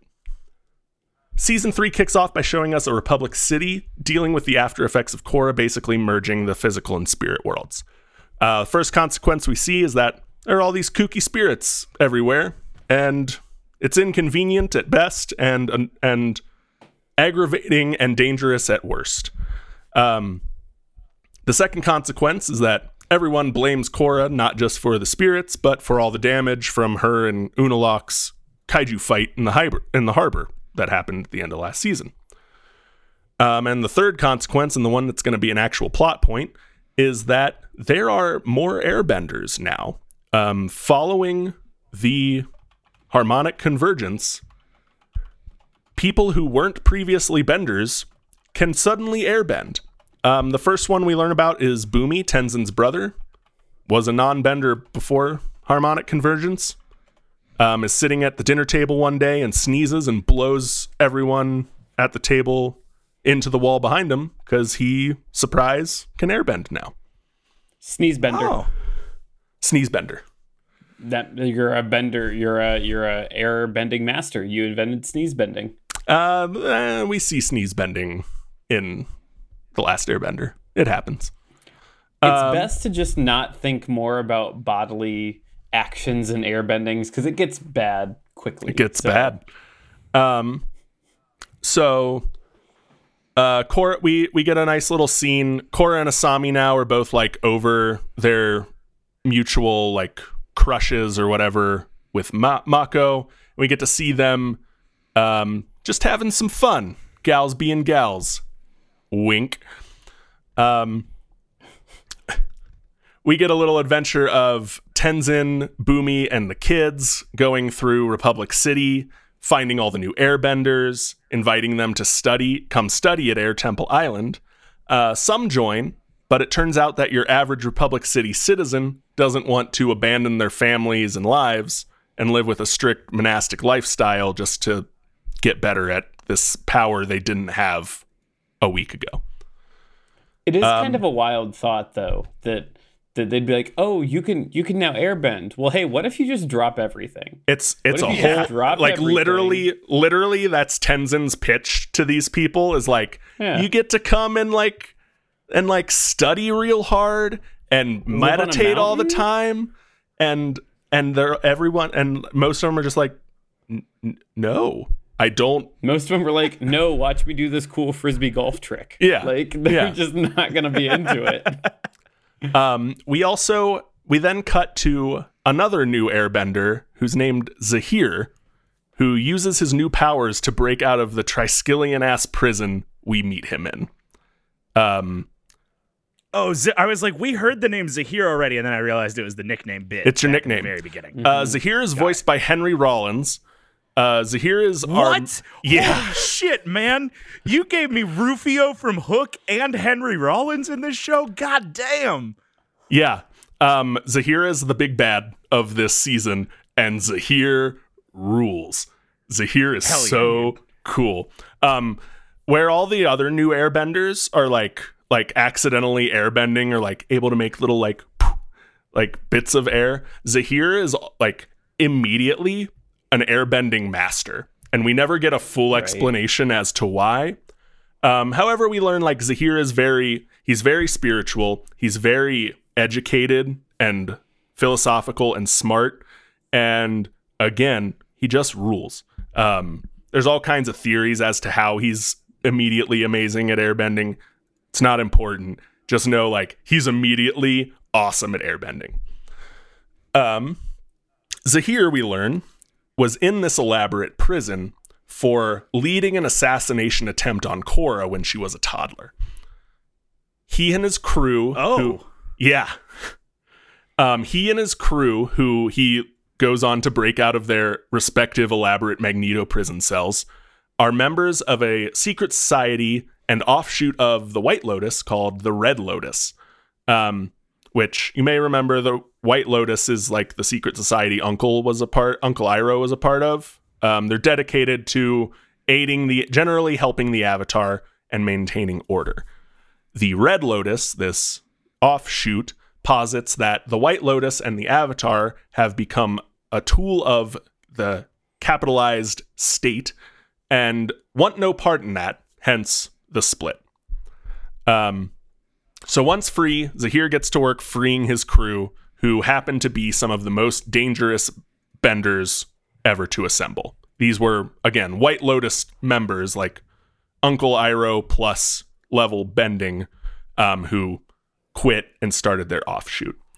He starts with Ghazan, who is kept far out to sea in a wooden prison, for he's not only a master earthbender, but he's also the first magma bender we have seen since Roku tried to fight a volcano in The Last Airbender. Whoa, that's cool. Yeah. We're doing like a Suicide Squad thing. We're just getting all the worst ones. Yeah. It's a Suicide Squad, definitely.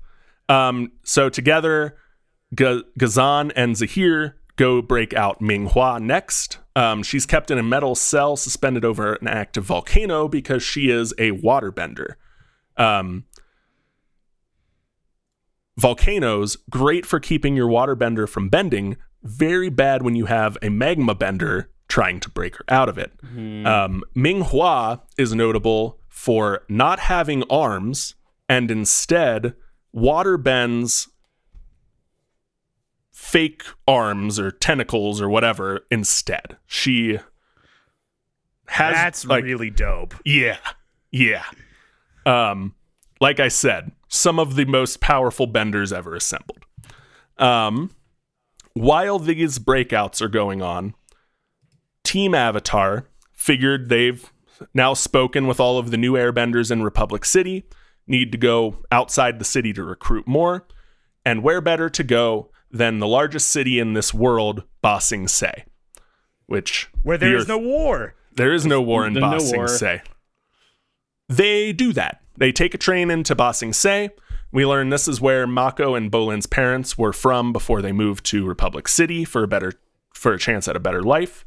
And as the train enters Ba Sing Se, we are met with we are like hit with these images of just like poverty, overcrowding, crime, rundown buildings, etc.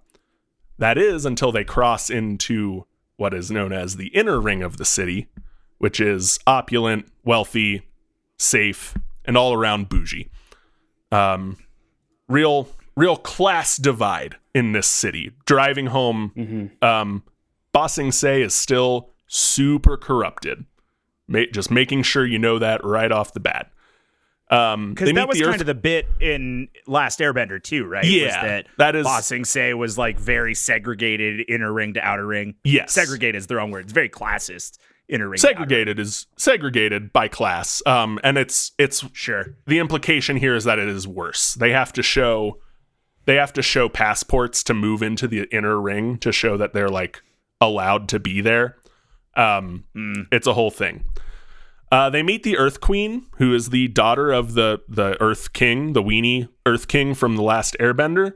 And she sucks. She swung in the opposite direction of her father and is an absolute tyrant, but also still like has no idea how to rule, doesn't super know what's going on, but is evil about it. Instead of being like a lovable goofball about it, she's just like evil about it.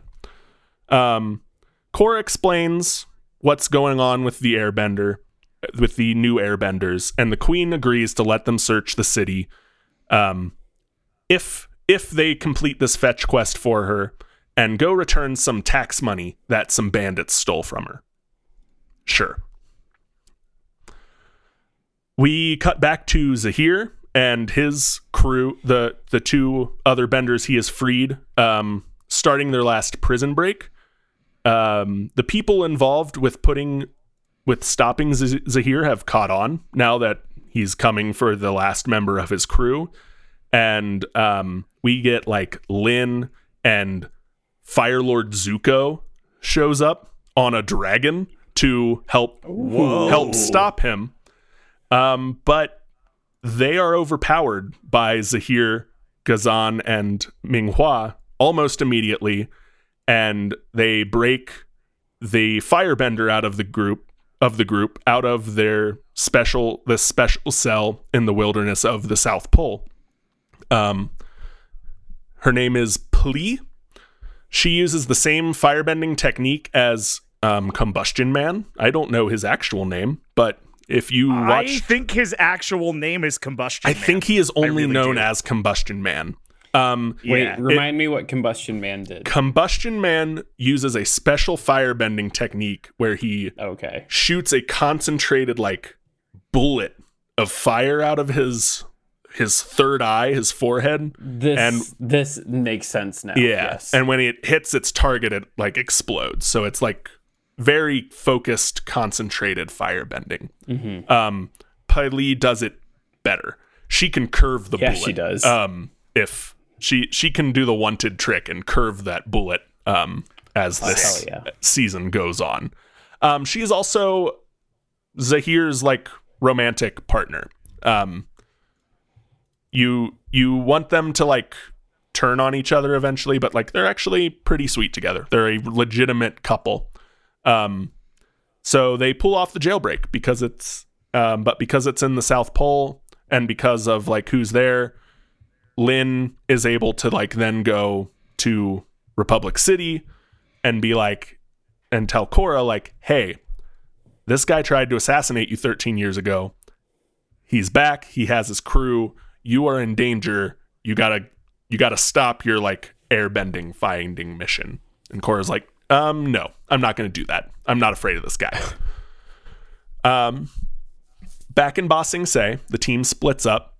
And Mako and Bolin go looking for clues about these bandits in the poor outer circle when they get robbed by one of these new airbenders named Kai.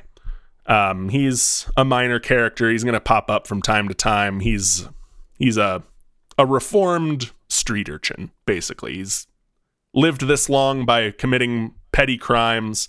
Airbending helps him commit petty crimes better for a while. And then plot happens and he joins the team. He also ends up as a love interest of one of the oldest of Tenzin's kids, Jinora. They are like love interests. That all matters. There's not a better place to tell you all that, but that all matters later. So with no money, no passports, and like no way back to the palace, Bolin and Mako have to like resort to their old street orphan ways and sleep on the street, steal food, etc. And they end up meeting first their cousin and then their uncle and then their whole entire extended Ba Sing Se family. And they go home with them. They're poor, but they're all happy to see them. There's this nice reunion. Bolin and Mako like fill in their who is their grandma. They're meeting for the first time. They tell him they basically have to tell their grandma like, no, mom and dad died when we were young. But we're here now. And then Mako gives their grandma back his signature scarf, which we've learned was his dad's scarf. It's a whole thing. It's nice. They also witnessed the Dai Li kidnap Kai off the street. And when they get back to Korra, they tell her, like, hey, the Dai Li is kidnapping airbenders. And Korra doesn't like that. However, before they meet back up, while Bolin and Mako's story is going on, Korra and Asami are also hunting the bandits, find them, and manage to beat them, but have this moment of, like, are we the baddies?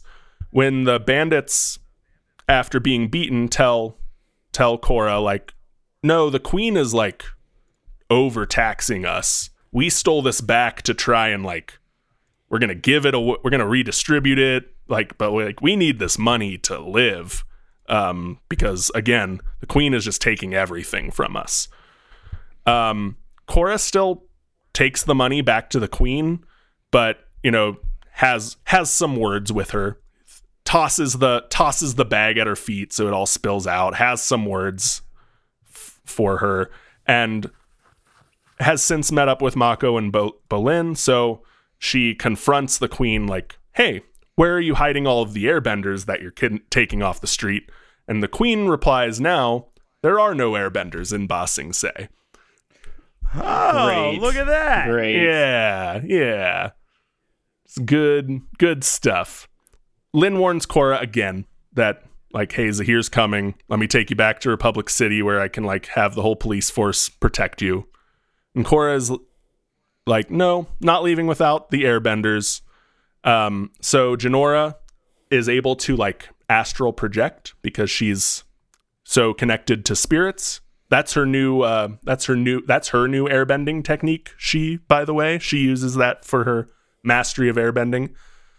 And she astral projects to Kai because they're, teens and in love, and finds the location of the airbenders. Everyone goes there. They bust the airbenders out in this cool scene.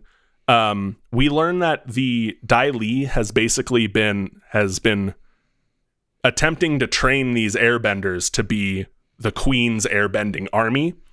They are a conscripted army by the Queen. They are teaching them airbending via, like, earthbending techniques. So it's this very awkward, like, this doesn't quite work, but, like, you're doing motions and can airbend, so air comes out thing.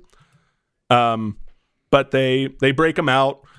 All these new airbenders, like, use the techniques they learned to fight off the Dai Li, and that's all great.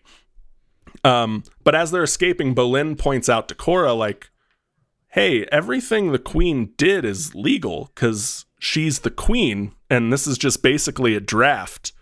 And, like, we're breaking the law right now. And Korra's like, okay, we'll leave the city. And they do. They take all these airbenders, they leave the city. And Tenzin is able to convince them all to come back to the Air Temple Island to train, because their alternative is, like, going back home in Ba Sing Se, where they're poor and broke and now criminals for abandoning their military conscript. So Tenzin takes the airbenders back to Air Temple Island. Korra and Team Avatar continue on to find more airbenders, and they do that in a city Lin recommends as a very safe place for them to go be, which is this earth-bending city, Zaofu. Zaofu is a city inhabited entirely by metal benders. It's very Wakanda-esque, in a sense, in that having only metal benders in your city that is made of metal for them to bend is fantastic tech in this universe. And so the city is nearly utopic. It's self-sufficient. The citizens of Zaofu are encouraged to, like, develop other talents beyond metal bending because they've all had so much time to perfect metal bending now that it's like, hey, go do other stuff. And everyone there seems to spend their time, like, sculpting and dancing and studying and generally doing the things you would do at, like, a liberal arts college. It's like liberal arts college for metal benders. It's great. Zaofu is also very Wakanda-like in that it is incredibly closed off. The entire city is built inside these giant metal sheets that they close up at night, like a giant lotus flower around the city, and, like, nothing gets in, nothing gets out. And it's very safe. Zaofu is led and founded by Su Yin Beifong, Lin's half-sister, daughter of Toph to a different father. And the two immediately start to fight. Like they haven't seen each other for 30 years, it comes out, and it turns out that reason is that they kind of hate each other. We don't know why yet, but they hate each other. Meanwhile, Zahir goes undercover and goes to Air Temple Island and tells Tenzin that he's recently gained new airbending powers and wants to get help controlling them. And he, like, demonstrates a little bit of airbending, and everyone's like, hey, yay, a new airbender, great. Except he then immediately proceeds to, like, dominate at all of these basic, like, beginner airbending techniques that no one else is good at. He, like, navigates the spinning panel thing really well. He picking up techniques really quick, and generally just being really suspicious.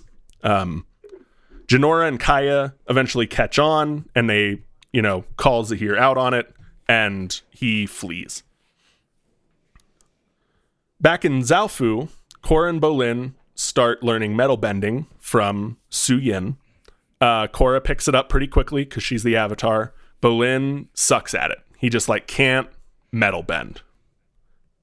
Probably won't come up again. Lin goes to metal bending acupuncture. So she gets acupuncture done by a metal bender. It's a whole thing.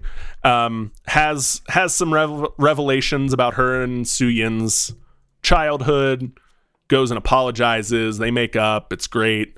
And convinces Su Yin's daughter, Opal, who is one of these new airbenders as well, that hey, you should go train with the other airbenders. I know it's scary and you're in this safe town and your whole family's here, but you should go learn how to airbend. I'll make sure you're taken care of there because it's right outside my home city. And that's great. Back in Republic City, Zahir and the Red Lotus figure out that Korra is in Zaofu, and they go there. They sneak in. They get help from Su Yin's right-hand man. He's this he's very good at the lie detector technique that Toph has, that earthbenders have. He's very good at it. He's kind of he interviews all new prospective entrants into Zaofu and determines if they're telling the truth about why they're there. But he's also the only one who's able to get away with lying because he knows how to manipulate the lie detector test that all earthbenders have. His name is Iwi. He's gone after this paragraph, but I don't want to call him Su Yin's right-hand man 3 more times. So Iwi helps the Red Lotus sneak into Zaofu after dark. They are unable to get their hands on Korra and escape again because everyone wakes up and drives them off. Korra follows Iwi home, or wherever he flees to, I guess, and they stake him out. He flees to an inn, and they get another room in the inn and basically just watch him to see if he leaves, hoping to follow him back to Zahir and get the jump on him. But they find out that Iwi and Zahir meet in the spirit world through meditation. So Korra meditates into the spirit world, goes to where Iwi and Zahir are meeting, and confronts Zahir, who starts monologuing and tells her that the Red Lotus's plan is to remove all rulers from their positions of power and let chaos, which is the actual order, reign throughout the world. These rulers are oppressing everybody. Everyone should be truly free. Zahir's an anarchist. He's an anarchist. However, this is all a distraction because Zahir is able to trace where he's able to figure out hey, they followed this guy. He's in this hotel. I bet they're in this hotel too. And he sends Gazan and Minghua to go get her while she's helpless and in the spirit world. Mako and Bolin are able to stave off this attack. They stay behind in the hotel to keep Gazan and Minghua there. And it's here that Bolin learns the reason he can't metal bend is because he's not a metal bender. He is also a magma bender. And he starts counter magma bending to Gazan. Yeah. It's a cool thing. That's kind of dope. Yeah. Asami is able to get Korra away from these two. However, the Earth Queen's Dai Li captures Asami and Korra and takes them back to Ba Sing Se. Zahir, figuring out the Queen has Korra, goes to Ba Sing Se and brokers a trade with her. And he basically says, I have all of your airbenders that they took from you. I will give them back to you if you give me the Avatar. I know you have her in your custody. She agrees, but the problem is that she doesn't quite have Korra yet. Korra and Asami are kept in a cell on an airship that's flying back to the Earth Kingdom. They're able to break out of that cell and they crash the Earth ship and don't come back to the Earth Kingdom. So when Zahir learns this, he pulls up, fine, I'll do it myself. And he kills the Earth Queen by sucking the air out of her lungs with airbending until she suffocates in one of the most brutal scenes I have ever seen get by a Y7 rating. Damn. Yeah. That's gnarly, dude. It's nuts. It cuts away like at the last second, but like until then, you see her like eyes bulging and go bloodshot and her face turn blue. And it's real. It's a lot to slip through a kid's show. It's like when that kid on the Magic School Bus took his helmet off. Took his helmet off. Yeah. It's It ruined like my life and gave me my worst fear forever. It's like when Arnold we all gave sat you there your and worst said, "How fear is forever." that kid dead?" Because it's the Magic School Bus. Exactly. But no, they had time to get get him back to Earth. It's fine. Yeah, it's fine. He just had a bad cold He's afterwards. just got He the has plot sniffles. armor. That's actually patient 0 for COVID-19 is the kid from Magic Is School Bus Arnold from Who Caught It on Pluto. who caught it on Pluto. I just remember. I'm so glad you brought this crucial childhood memory up, Matt. Of course. I remember watching that, being like single digits age old, and even being like, "Well, that's horse shit." Like you just no, you just die out there. No, he's dead now. Man, to this day, I'm terrified that one day I will end up in space, and one day I will be in space and take my helmet off, and I will turn into an ice cube like that kid from Magic School Bus.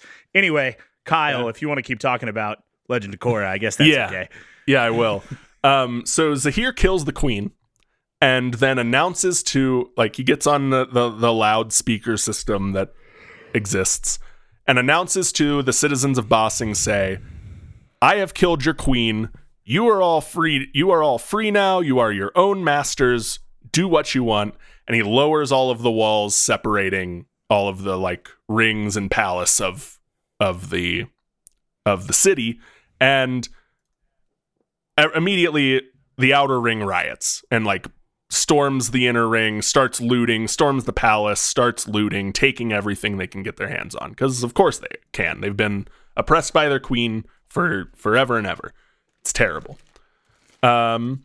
Zahir, in this moment, in this moment of victory, frees Bolin and Mako. He's like, you guys are free to go under the condition that you deliver a message to the Avatar. Tell her I am done hunting you. Come to me, or I exterminate every remaining airbender.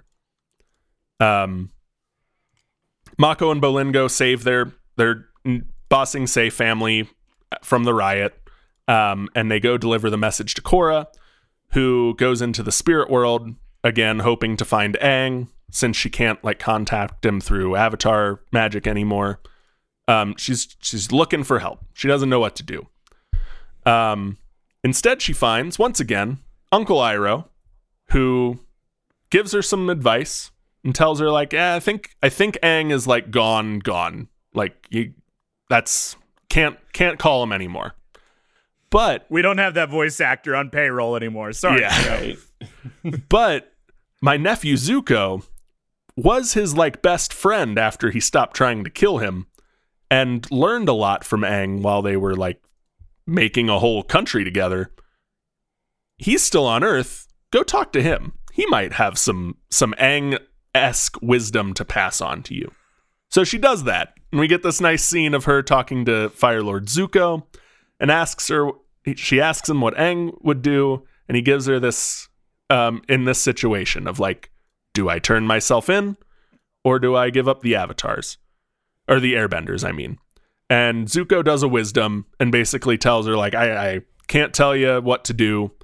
I know, like, these new airbenders would be one of the most important things to Aang. Like, if Aang knew there were all these new airbenders, he would do almost anything to ensure they could thrive. However, Aang also understood he's the Avatar and like has a special role in this world, and like can't always get what he wants. Like what he wants to happen and what needs to happen aren't always the same thing. And that's the best advice I can give you.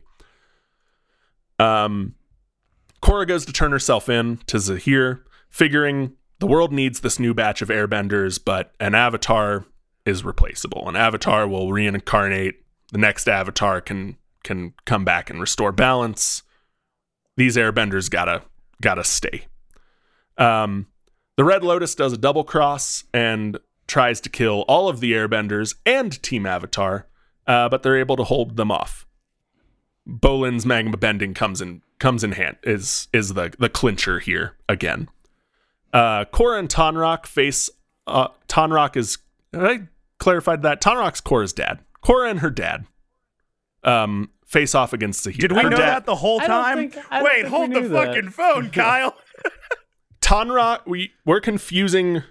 We have Tonraq and Torok. Torok was Yes. the bad guy. Yes. Okay. Tonraq is her father.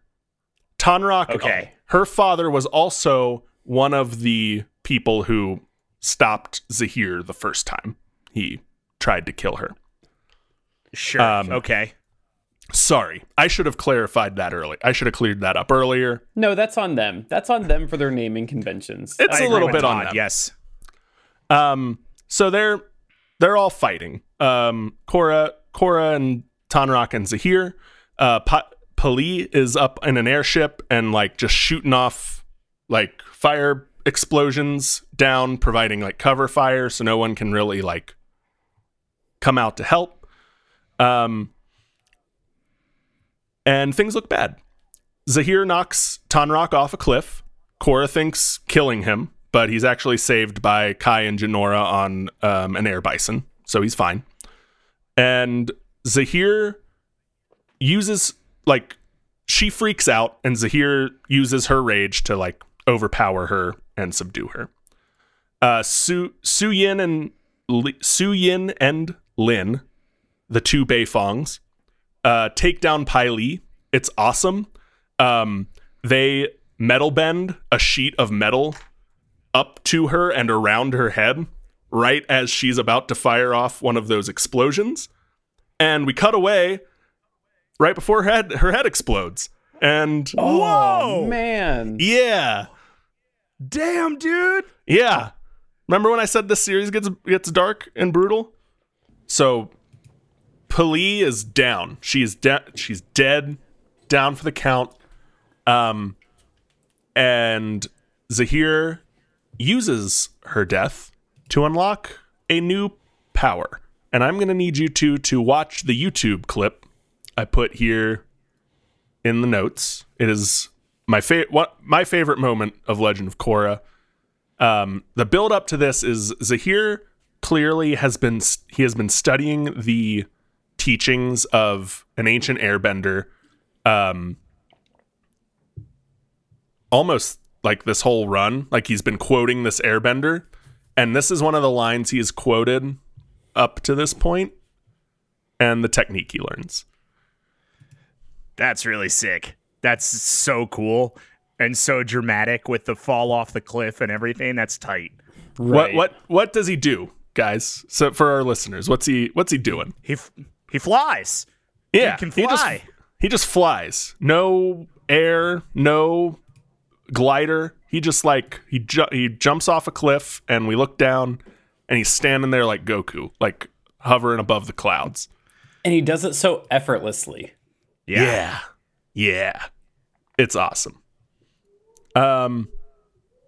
So Zahir has Korra, does that, jumps off, flies away with her. And Korra comes to chained up in a cave. Zahir injects her with what is basically mercury. They have some Avatar universe name for the poison, but it's mercury. And starts monologuing. He tells her his plan is to wait for this poison to take effect and as it starts killing her, it will force her body into the avatar state. And as soon as it does, he is going to kill her, ending the avatar line once and for all, blah, blah, blah. And once she's out of the way, he will go on to kill the remaining heads of state around the world, blah, blah, blah. Letting chaos reign, etc., etc. However, what happens instead is that once Korra does in fact succumb to the poison enough that she is forced into the avatar state, the combined strength of the avatar state and her sheer rage at Zahir for what she thinks is killing her dad gives her the strength to break free of the chains she's in, and before Zahir can, kill her. And we get a good showdown between Rage Monster, Korra, and Zahir. It's nice. Very, very cool. It's like a flipped version of the Avatar versus Ozai fight at the end of The Last Airbender, but it's flipped because Zahir is the airbender in this, and Korra is like rage firing around like Ozai was. It's very, very good. She beats Zahir, subdues, takes him down, and Team Avatar and the new airbenders are able to, restrain him. They use that earthbending thing where you like sink someone into the ground, and he's done. He's restrained. And they send him off to a bigger and more elaborate prison, where he will rot in jail. Time jumps. We cut ahead 2 weeks. We see Korra is in a wheelchair, and she barely survived this attack. She is wrecked by this attack. She looks like death. Looks like her eyes are like sunken in. She's real frail. She can't walk. She's in a she can't move her legs. She's in a wheelchair. But she did survive. And that is the end of book 3. Probably the arguably my favorite, the book of Legend of Korra. It's very, very good. You should watch that Legend was the of end Korra. of book 3 or the end of book 4? Sorry. The end of book 3. We still have book 4. Got it. So, Yeah. Oh shit. Okay. wow. Yeah. Book 4 kicks off with another time jump. This time, we jump ahead 3 years after the events of the Zahir storyline. We catch up with everyone. Asami is doing what every rich person claims they will do and is actually improving Republic City, shown here by opening a new public train for the city to use. Mako is serving as a personal bodyguard to Prince Wu, heir to the Earth Kingdom throne. Prince Wu is a fancy boy who loves spending money and not much else about being king. He's very immature, very, very ill-suited to be king, but he's gonna be king if things don't happen. Bolin and the airbenders are helping a metalbender named Kuvara. Kuvara is a former student of Su Yin. She lived in Zaofu. Kuvara is going around the Earth Kingdom and basically bringing peace and order back to these cities after the aftermath of the Queen's assassination, which sounds great, except Kuvara is getting very fashy. Ooh. Yeah. So Kuvara, it's what starts out as like Kuvara, rolling up on towns that are overtaken by like bandits or whatever.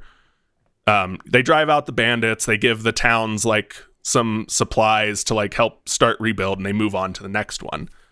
But what starts happening is that as this continues, Kuvara starts giving these towns ultimatums. It's like, okay, we've driven out the bandits, but we're going to not leave any protection and not give you any supplies unless you swear fealty to me. And this gets worse when we find out that Kuvara has a band of bandits on employ that go ahead of her and attack these towns ahead of time. And when the towns don't agree to give her full control of their city, she sends the bandits back and goes in and makes them call her this time, be like, hey, they're attacking again. He's like, swear, bend the knee, and then I'll come back.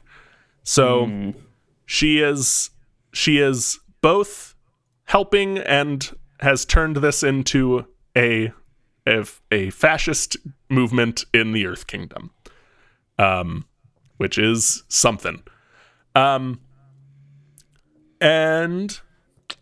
Korra, through all of this, is nowhere to be found because she is off processing her PTSD in a way we're all familiar with, by wandering the world and joining underground cage matches just to feel something.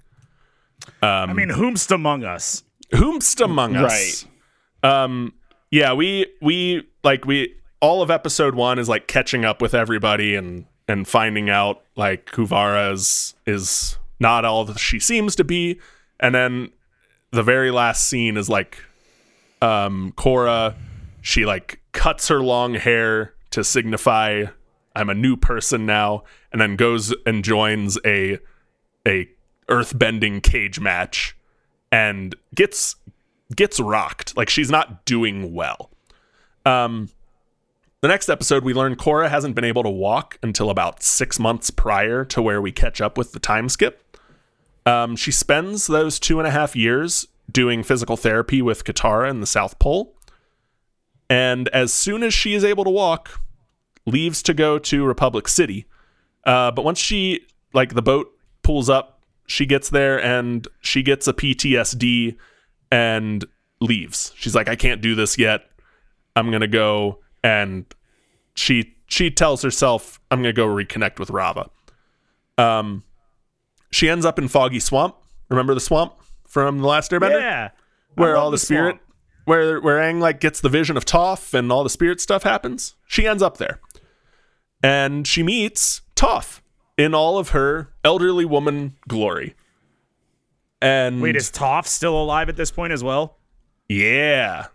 So everybody from the Aang gang is alive except Aang? And Sokka. Yeah, no Sokka. Oh, damn. Yeah. Bummer. There are theories that Sokka his died. Meteor sword. There are theories Sokka died in taking down Zahir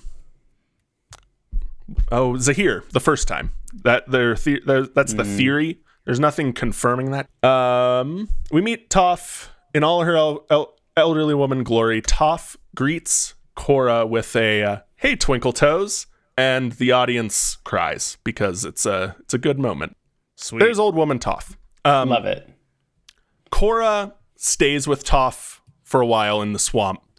And we learn Toph has, she did the whole thing of like founding the police in Republic City. We learned in the like Lin Suyin story arc that like she quit the police force after Suyin was a problem child and ended up doing some crimes, and Toph some petty crimes. She didn't do anything major. Toph bailed her out one too many times, and that is what caused the rift between Lin and the rest of the family. And after that, Toph was like, well, what am I doing? I'm not helping people. And she quit the police force and has been kind of wandering the planet since then. Korra kind of tries to catch her up and be like, hey, you could help us with stuff going on. And Toph gives her the like, no, I did my world saving. Like, look at me. I'm done. But you can stay here if you want. I'll try and like figure out what's going on. So they do. She stays there, and Toph gives Korra something that Korra's needed since this fight with Zahir that's left her like permanently scarred, and that is like some tough love. We learn that the thing that has been frustrating Korra in the past 3 years is that everyone has been like, no, we got it. You take it easy. Like you recover from this, we'll cover it. And that has removed all purpose from Korra. Like she has nothing to do if she's not being the Avatar. And Toph doesn't do any of that. She's like, you aren't getting better because you don't want to get better because you're scared. And hell yeah, Toph. Yeah, and she's like, you need to stop being scared and start being the Avatar again. And they have a whole thing. It's great.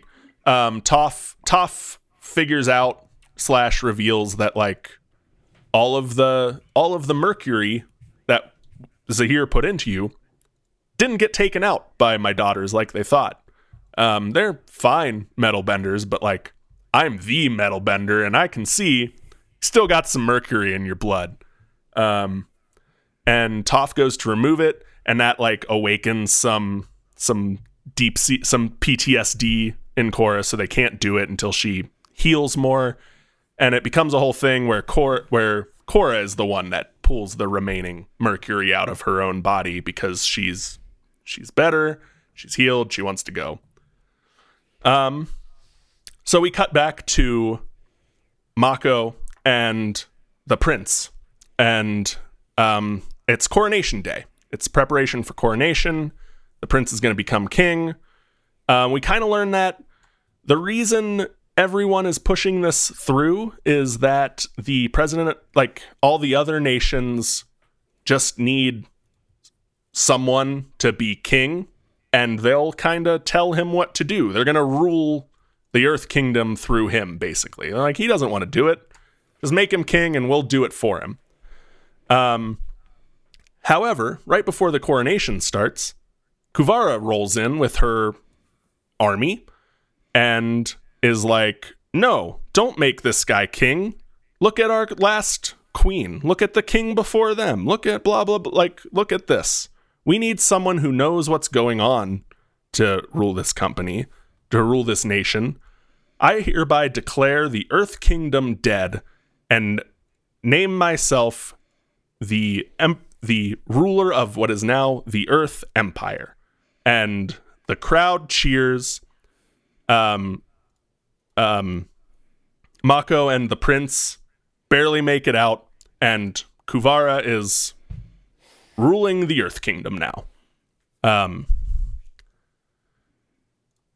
Korra rolls back into town, gets caught up to speed. She shows up during the coronation, kind of gets caught up and helps the escape. And the Korra, Mako, Asami, and the prince kind of reconvene and try and come up with a plan when the prince gets kidnapped again. Or not again, but the prince gets kidnapped and is taken back to Kuvara. Kuvara at this point is rolling her army up on Zhaofu, the last city in the Earth Kingdom she hasn't claimed yet, because Suyin is not gonna bend the knee to this tyrant at this point. And Korra shows up, kind of does a like, hey, I'm the Avatar, get out of here or I'm gonna do some Avatar stuff, and initiates a fight.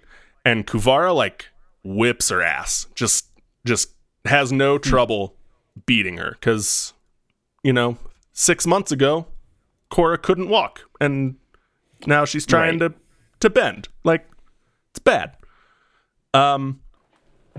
Kuvara tells Korra, like, I'm not gonna do anything. Like, I know what you were doing. Sure. I will spare you if you go in to Zhaofu and tell Suyin my message, which is surrender, swear fealty to me, or I will destroy this city you built yourself tomorrow. Tomorrow at dawn, I will destroy your city if you do not swear fealty to me. We learn that Varric is working for Kuvara. He is using. I got this is gonna come out of left field, but there was build up to it that didn't fit anywhere in the story before then. He is using spirit material to make this universe's version of atomic power. Basically. So like it's the spirit goo from FNAF. It's like the Five Nights at Freddy's spirit goo. Sure. I don't remember enough of that flavor text to. Don't do that. It's the spirit goo from Taboo from The taboo goo. The taboo goo. The taboo goo. A different kind of goo. What? So it is very much he's doing a Manhattan Project, but with spirit energy.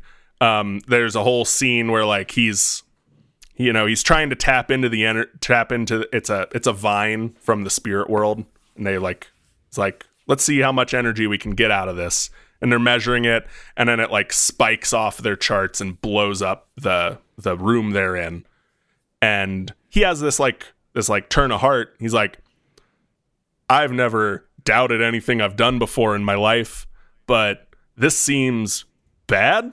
This seems bad. I feel like I shouldn't give this technology to this woman. And he tells Kuvara that and has him thrown in prison.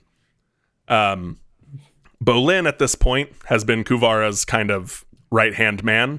He has a similar change of heart. It's like, hey, everything you're doing seems really fashy. You should probably stop it. And she has him thrown in prison as well. Okay, so it is the night before Kuvara's ultimatum comes into play. And Su Yin sneaks out of Zalfu to go try and assassinate Kuvara in the night. She's like, I'm pretty sure this whole army is like only behind her because of like the underhanded like blackmailing she's been doing to them. And I'm pretty sure that if I take her out, they'll all just kind of like disperse and or follow the next person that steps in. So they go out trying to assassinate Kuvara. Kuvara absolutely expects this, springs a trap on them, captures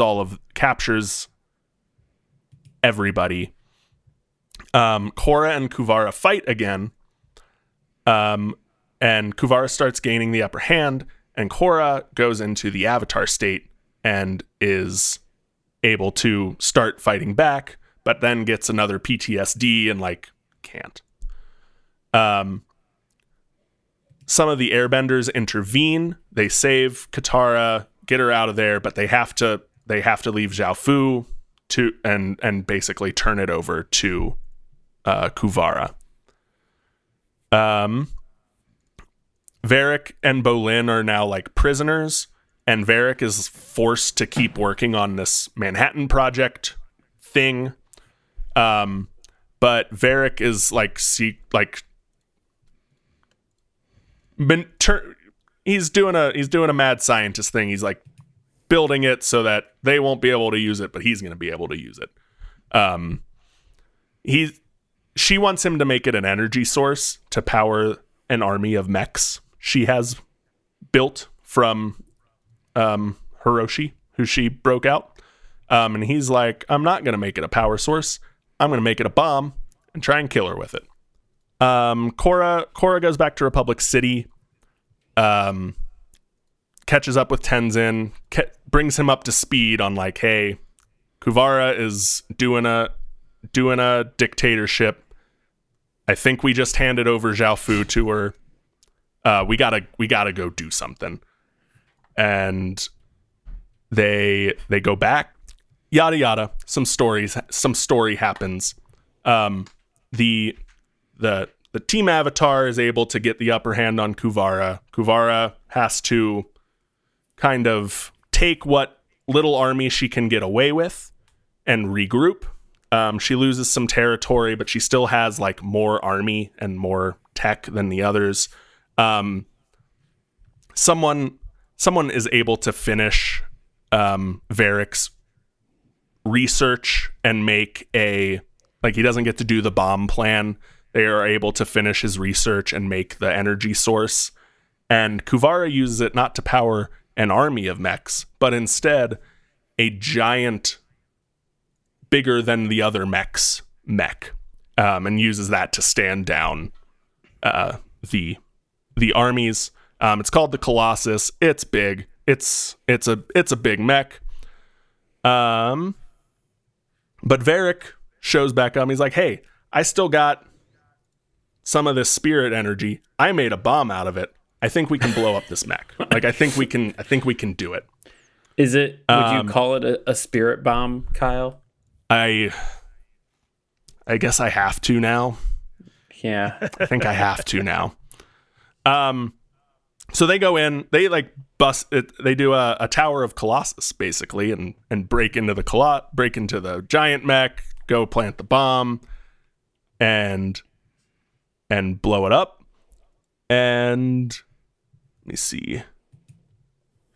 Yeah, that's right. So they blow up the mech with the spirit bomb, TM, Todd, and the explosion sends the cockpit of the mech into the spirit world because it's a spirit energy bomb.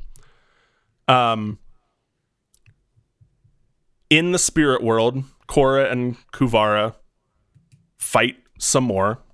Kuvara escapes. Korra chases after her. And Kuvara manages to get like the arm cannon of this mech and has it like leveled at Korra, and is basically like, I will pull this trigger and it will probably kill us both, but like we are going down. Kuvara fires the cannon, but it's like big and a big atomic cannon, so she like loses control of it, like whips around, like water whips around, and she loses control of it. And it's like firing and flailing and is about to blast Kuvara, but Korra does the hero thing and dives in front of the blast, saving Kuvara's life. It warps them elsewhere in the spirit world. It's another teleport thing. They have a heart-to-heart at this point. Kuvara's like, "Hey, I guess you saved my life. I guess I was being kind of a dictator." Okay. They exit the spirit world. Kuvara turns herself in, tells her army to stand down. Everyone hugs. Everyone wins. Yeah, everyone celebrates. We move ahead a plot amount of time later, and we see celebrations. We see Prince Wu announcing to a crowd, he's like, "Hey, I'm not going to be a monarch anymore. There's no monarchy in the Earth Kingdom. We're going to be a democracy like Republic City." Let's see. And as celebrations wind down, Korra and Asami have a heart-to-heart and get to talk about, like, Korra apologizes for being away for so long. Asami's like, "Hey, I'm just glad you're alive. Like, I'm glad my friend's back." And they decide, like, let's go away. Let's leave all this. And they take a break, take a vacation into the spirit world. And they hold hands and walk into the spirit world. Roll credits. End of Legend of Korra. Dope. What can you explain what the spirit world is and is not? It's not heaven. Okay. It's Is it where all the Force ghosts live? Is that what it is? no, because that's also That's got something to do with midichlorians, I think. yeah, it's got something to do with midichlorians. Yeah. It's a metaphysical world that like is in alignment and is the cause of all the Fair. weird magic-y things in this world. That's the best I can do. It's real spirit. It's real spiritual and intentionally misleading. Sure. The reason I had to get all the way to the end is that the creators of after the show aired, some time passed. Creators got to, and the NDAs ran out, or they were at a con and got to talk about it or something. And the creators of the show got to confirm that their intention the whole time, or at least from season 3 on, was that their plan was Korra and Asami were supposed to end up together in a relationship. Yeah. And Nickelodeon said, no, Hell no. not in our kids show here in 2014. Right. And that was the best they could do at the time, like, to get through Nickelodeon to be like, so they confirmed a whole bunch of like internet theories. There were a lot of fans that were excited by this announcement. There were a lot of fans that were upset by this announcement because, of course, there were a lot of people claimed, like, well, if that was your intent, why are you pulling a J.K. Rowling and just like telling us about it after the fact? And they were like, well, we're not.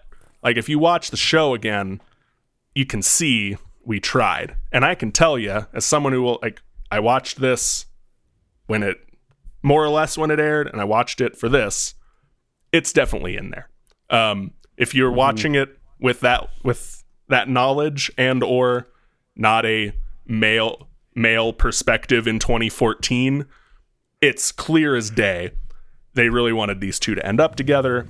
I just wanted to take that moment to talk about like how much this show was able to get away with violently through a Y7 rating. Yeah. And the one thing they couldn't get through their Y7 rating was a same-sex relationship. Go Nickelodeon. I'm not surprised, but also, like, stop being babies. Let You're right. them give a little smooch. Just a little smooch. Yeah. Let the that's kids Legend be of Korra. gay. Hey, I liked this, and here's my hang up. Much like most of the things that we share in flavor text that I say I really, really like, if they could condense all of this into like a 2-hour special, I would watch it. I'd watch it every year. My strongest counter argument to that, Todd, is each season is only 13 episodes. They're 20-minute episodes. You can blow through a season in about 3 hours. Yeah, you're not wrong. I'm more likely to watch this than Evangelion. Than The Mandalorian? Or Mandalorian. You're watching Andrew's The Mandalorian. Oh, it's Andrew's the Mandalorian. Andrew's the pervert. Yeah, okay, that's fine. I also really enjoyed this. I will probably watch it eventually. I mean, I finished Last Airbender this year, or last year, I guess, 2022. And Korra has been on my list for a while. I knew up front that it was more anime-ish. You explaining it to me confirmed that it was more anime-ish, which means I will probably way like more it anime less. But Andrew walking me through Evangelion got me to watch that show. Got you there. Yeah, The last thing I will say before I close out is that there is a lot of really good like character stuff and interpersonal relationship stuff and like things that are hard to bring up in this already excruciatingly long flavor text that are present in the show that you will not get through my plot point by plot point retelling. And if you are at all curious, once again, could probably watch the whole series in a weekend. Each season would only take you about 3 hours to watch. I can't recommend it more. With that, thank you all for listening to Debate This. You can follow along with the arguments on Twitter, Facebook, and Instagram at DebateThisCast, or on our website at debatethiscast.com. Hey, you! Yeah, you! If you're listening to this episode on the day it releases, or within the subsequent 48 hours, and you live in or near Milwaukee, Wisconsin, then do we have good news for you. We, and by we I mean everyone except me specifically, will be performing our first live show ever at the Midwest Gaming Classic in Milwaukee this weekend. Unfortunately, I cannot make the Midwest Gaming Classic in Milwaukee, but Todd, Matt, and Andrew will all be there. They will be doing a live show. I am told there will be audience participation. I am told there will be PowerPoints. You should, if you can make it to Milwaukee, go there. 7 p.m. That's this Saturday. That's weird to say here like 3 weeks away. But 7 p.m. this Saturday on the side stage. Come and see us. If you can't come to Milwaukee on 2 days' notice, but still really want to support your favorite nerds, head on over to our Patreon for Discord access, bonus content, and the ability to commission your own flavor text just like this one. Give us your money at patreon.com/debatethiscast. Until next time, I'm Kyle Harper.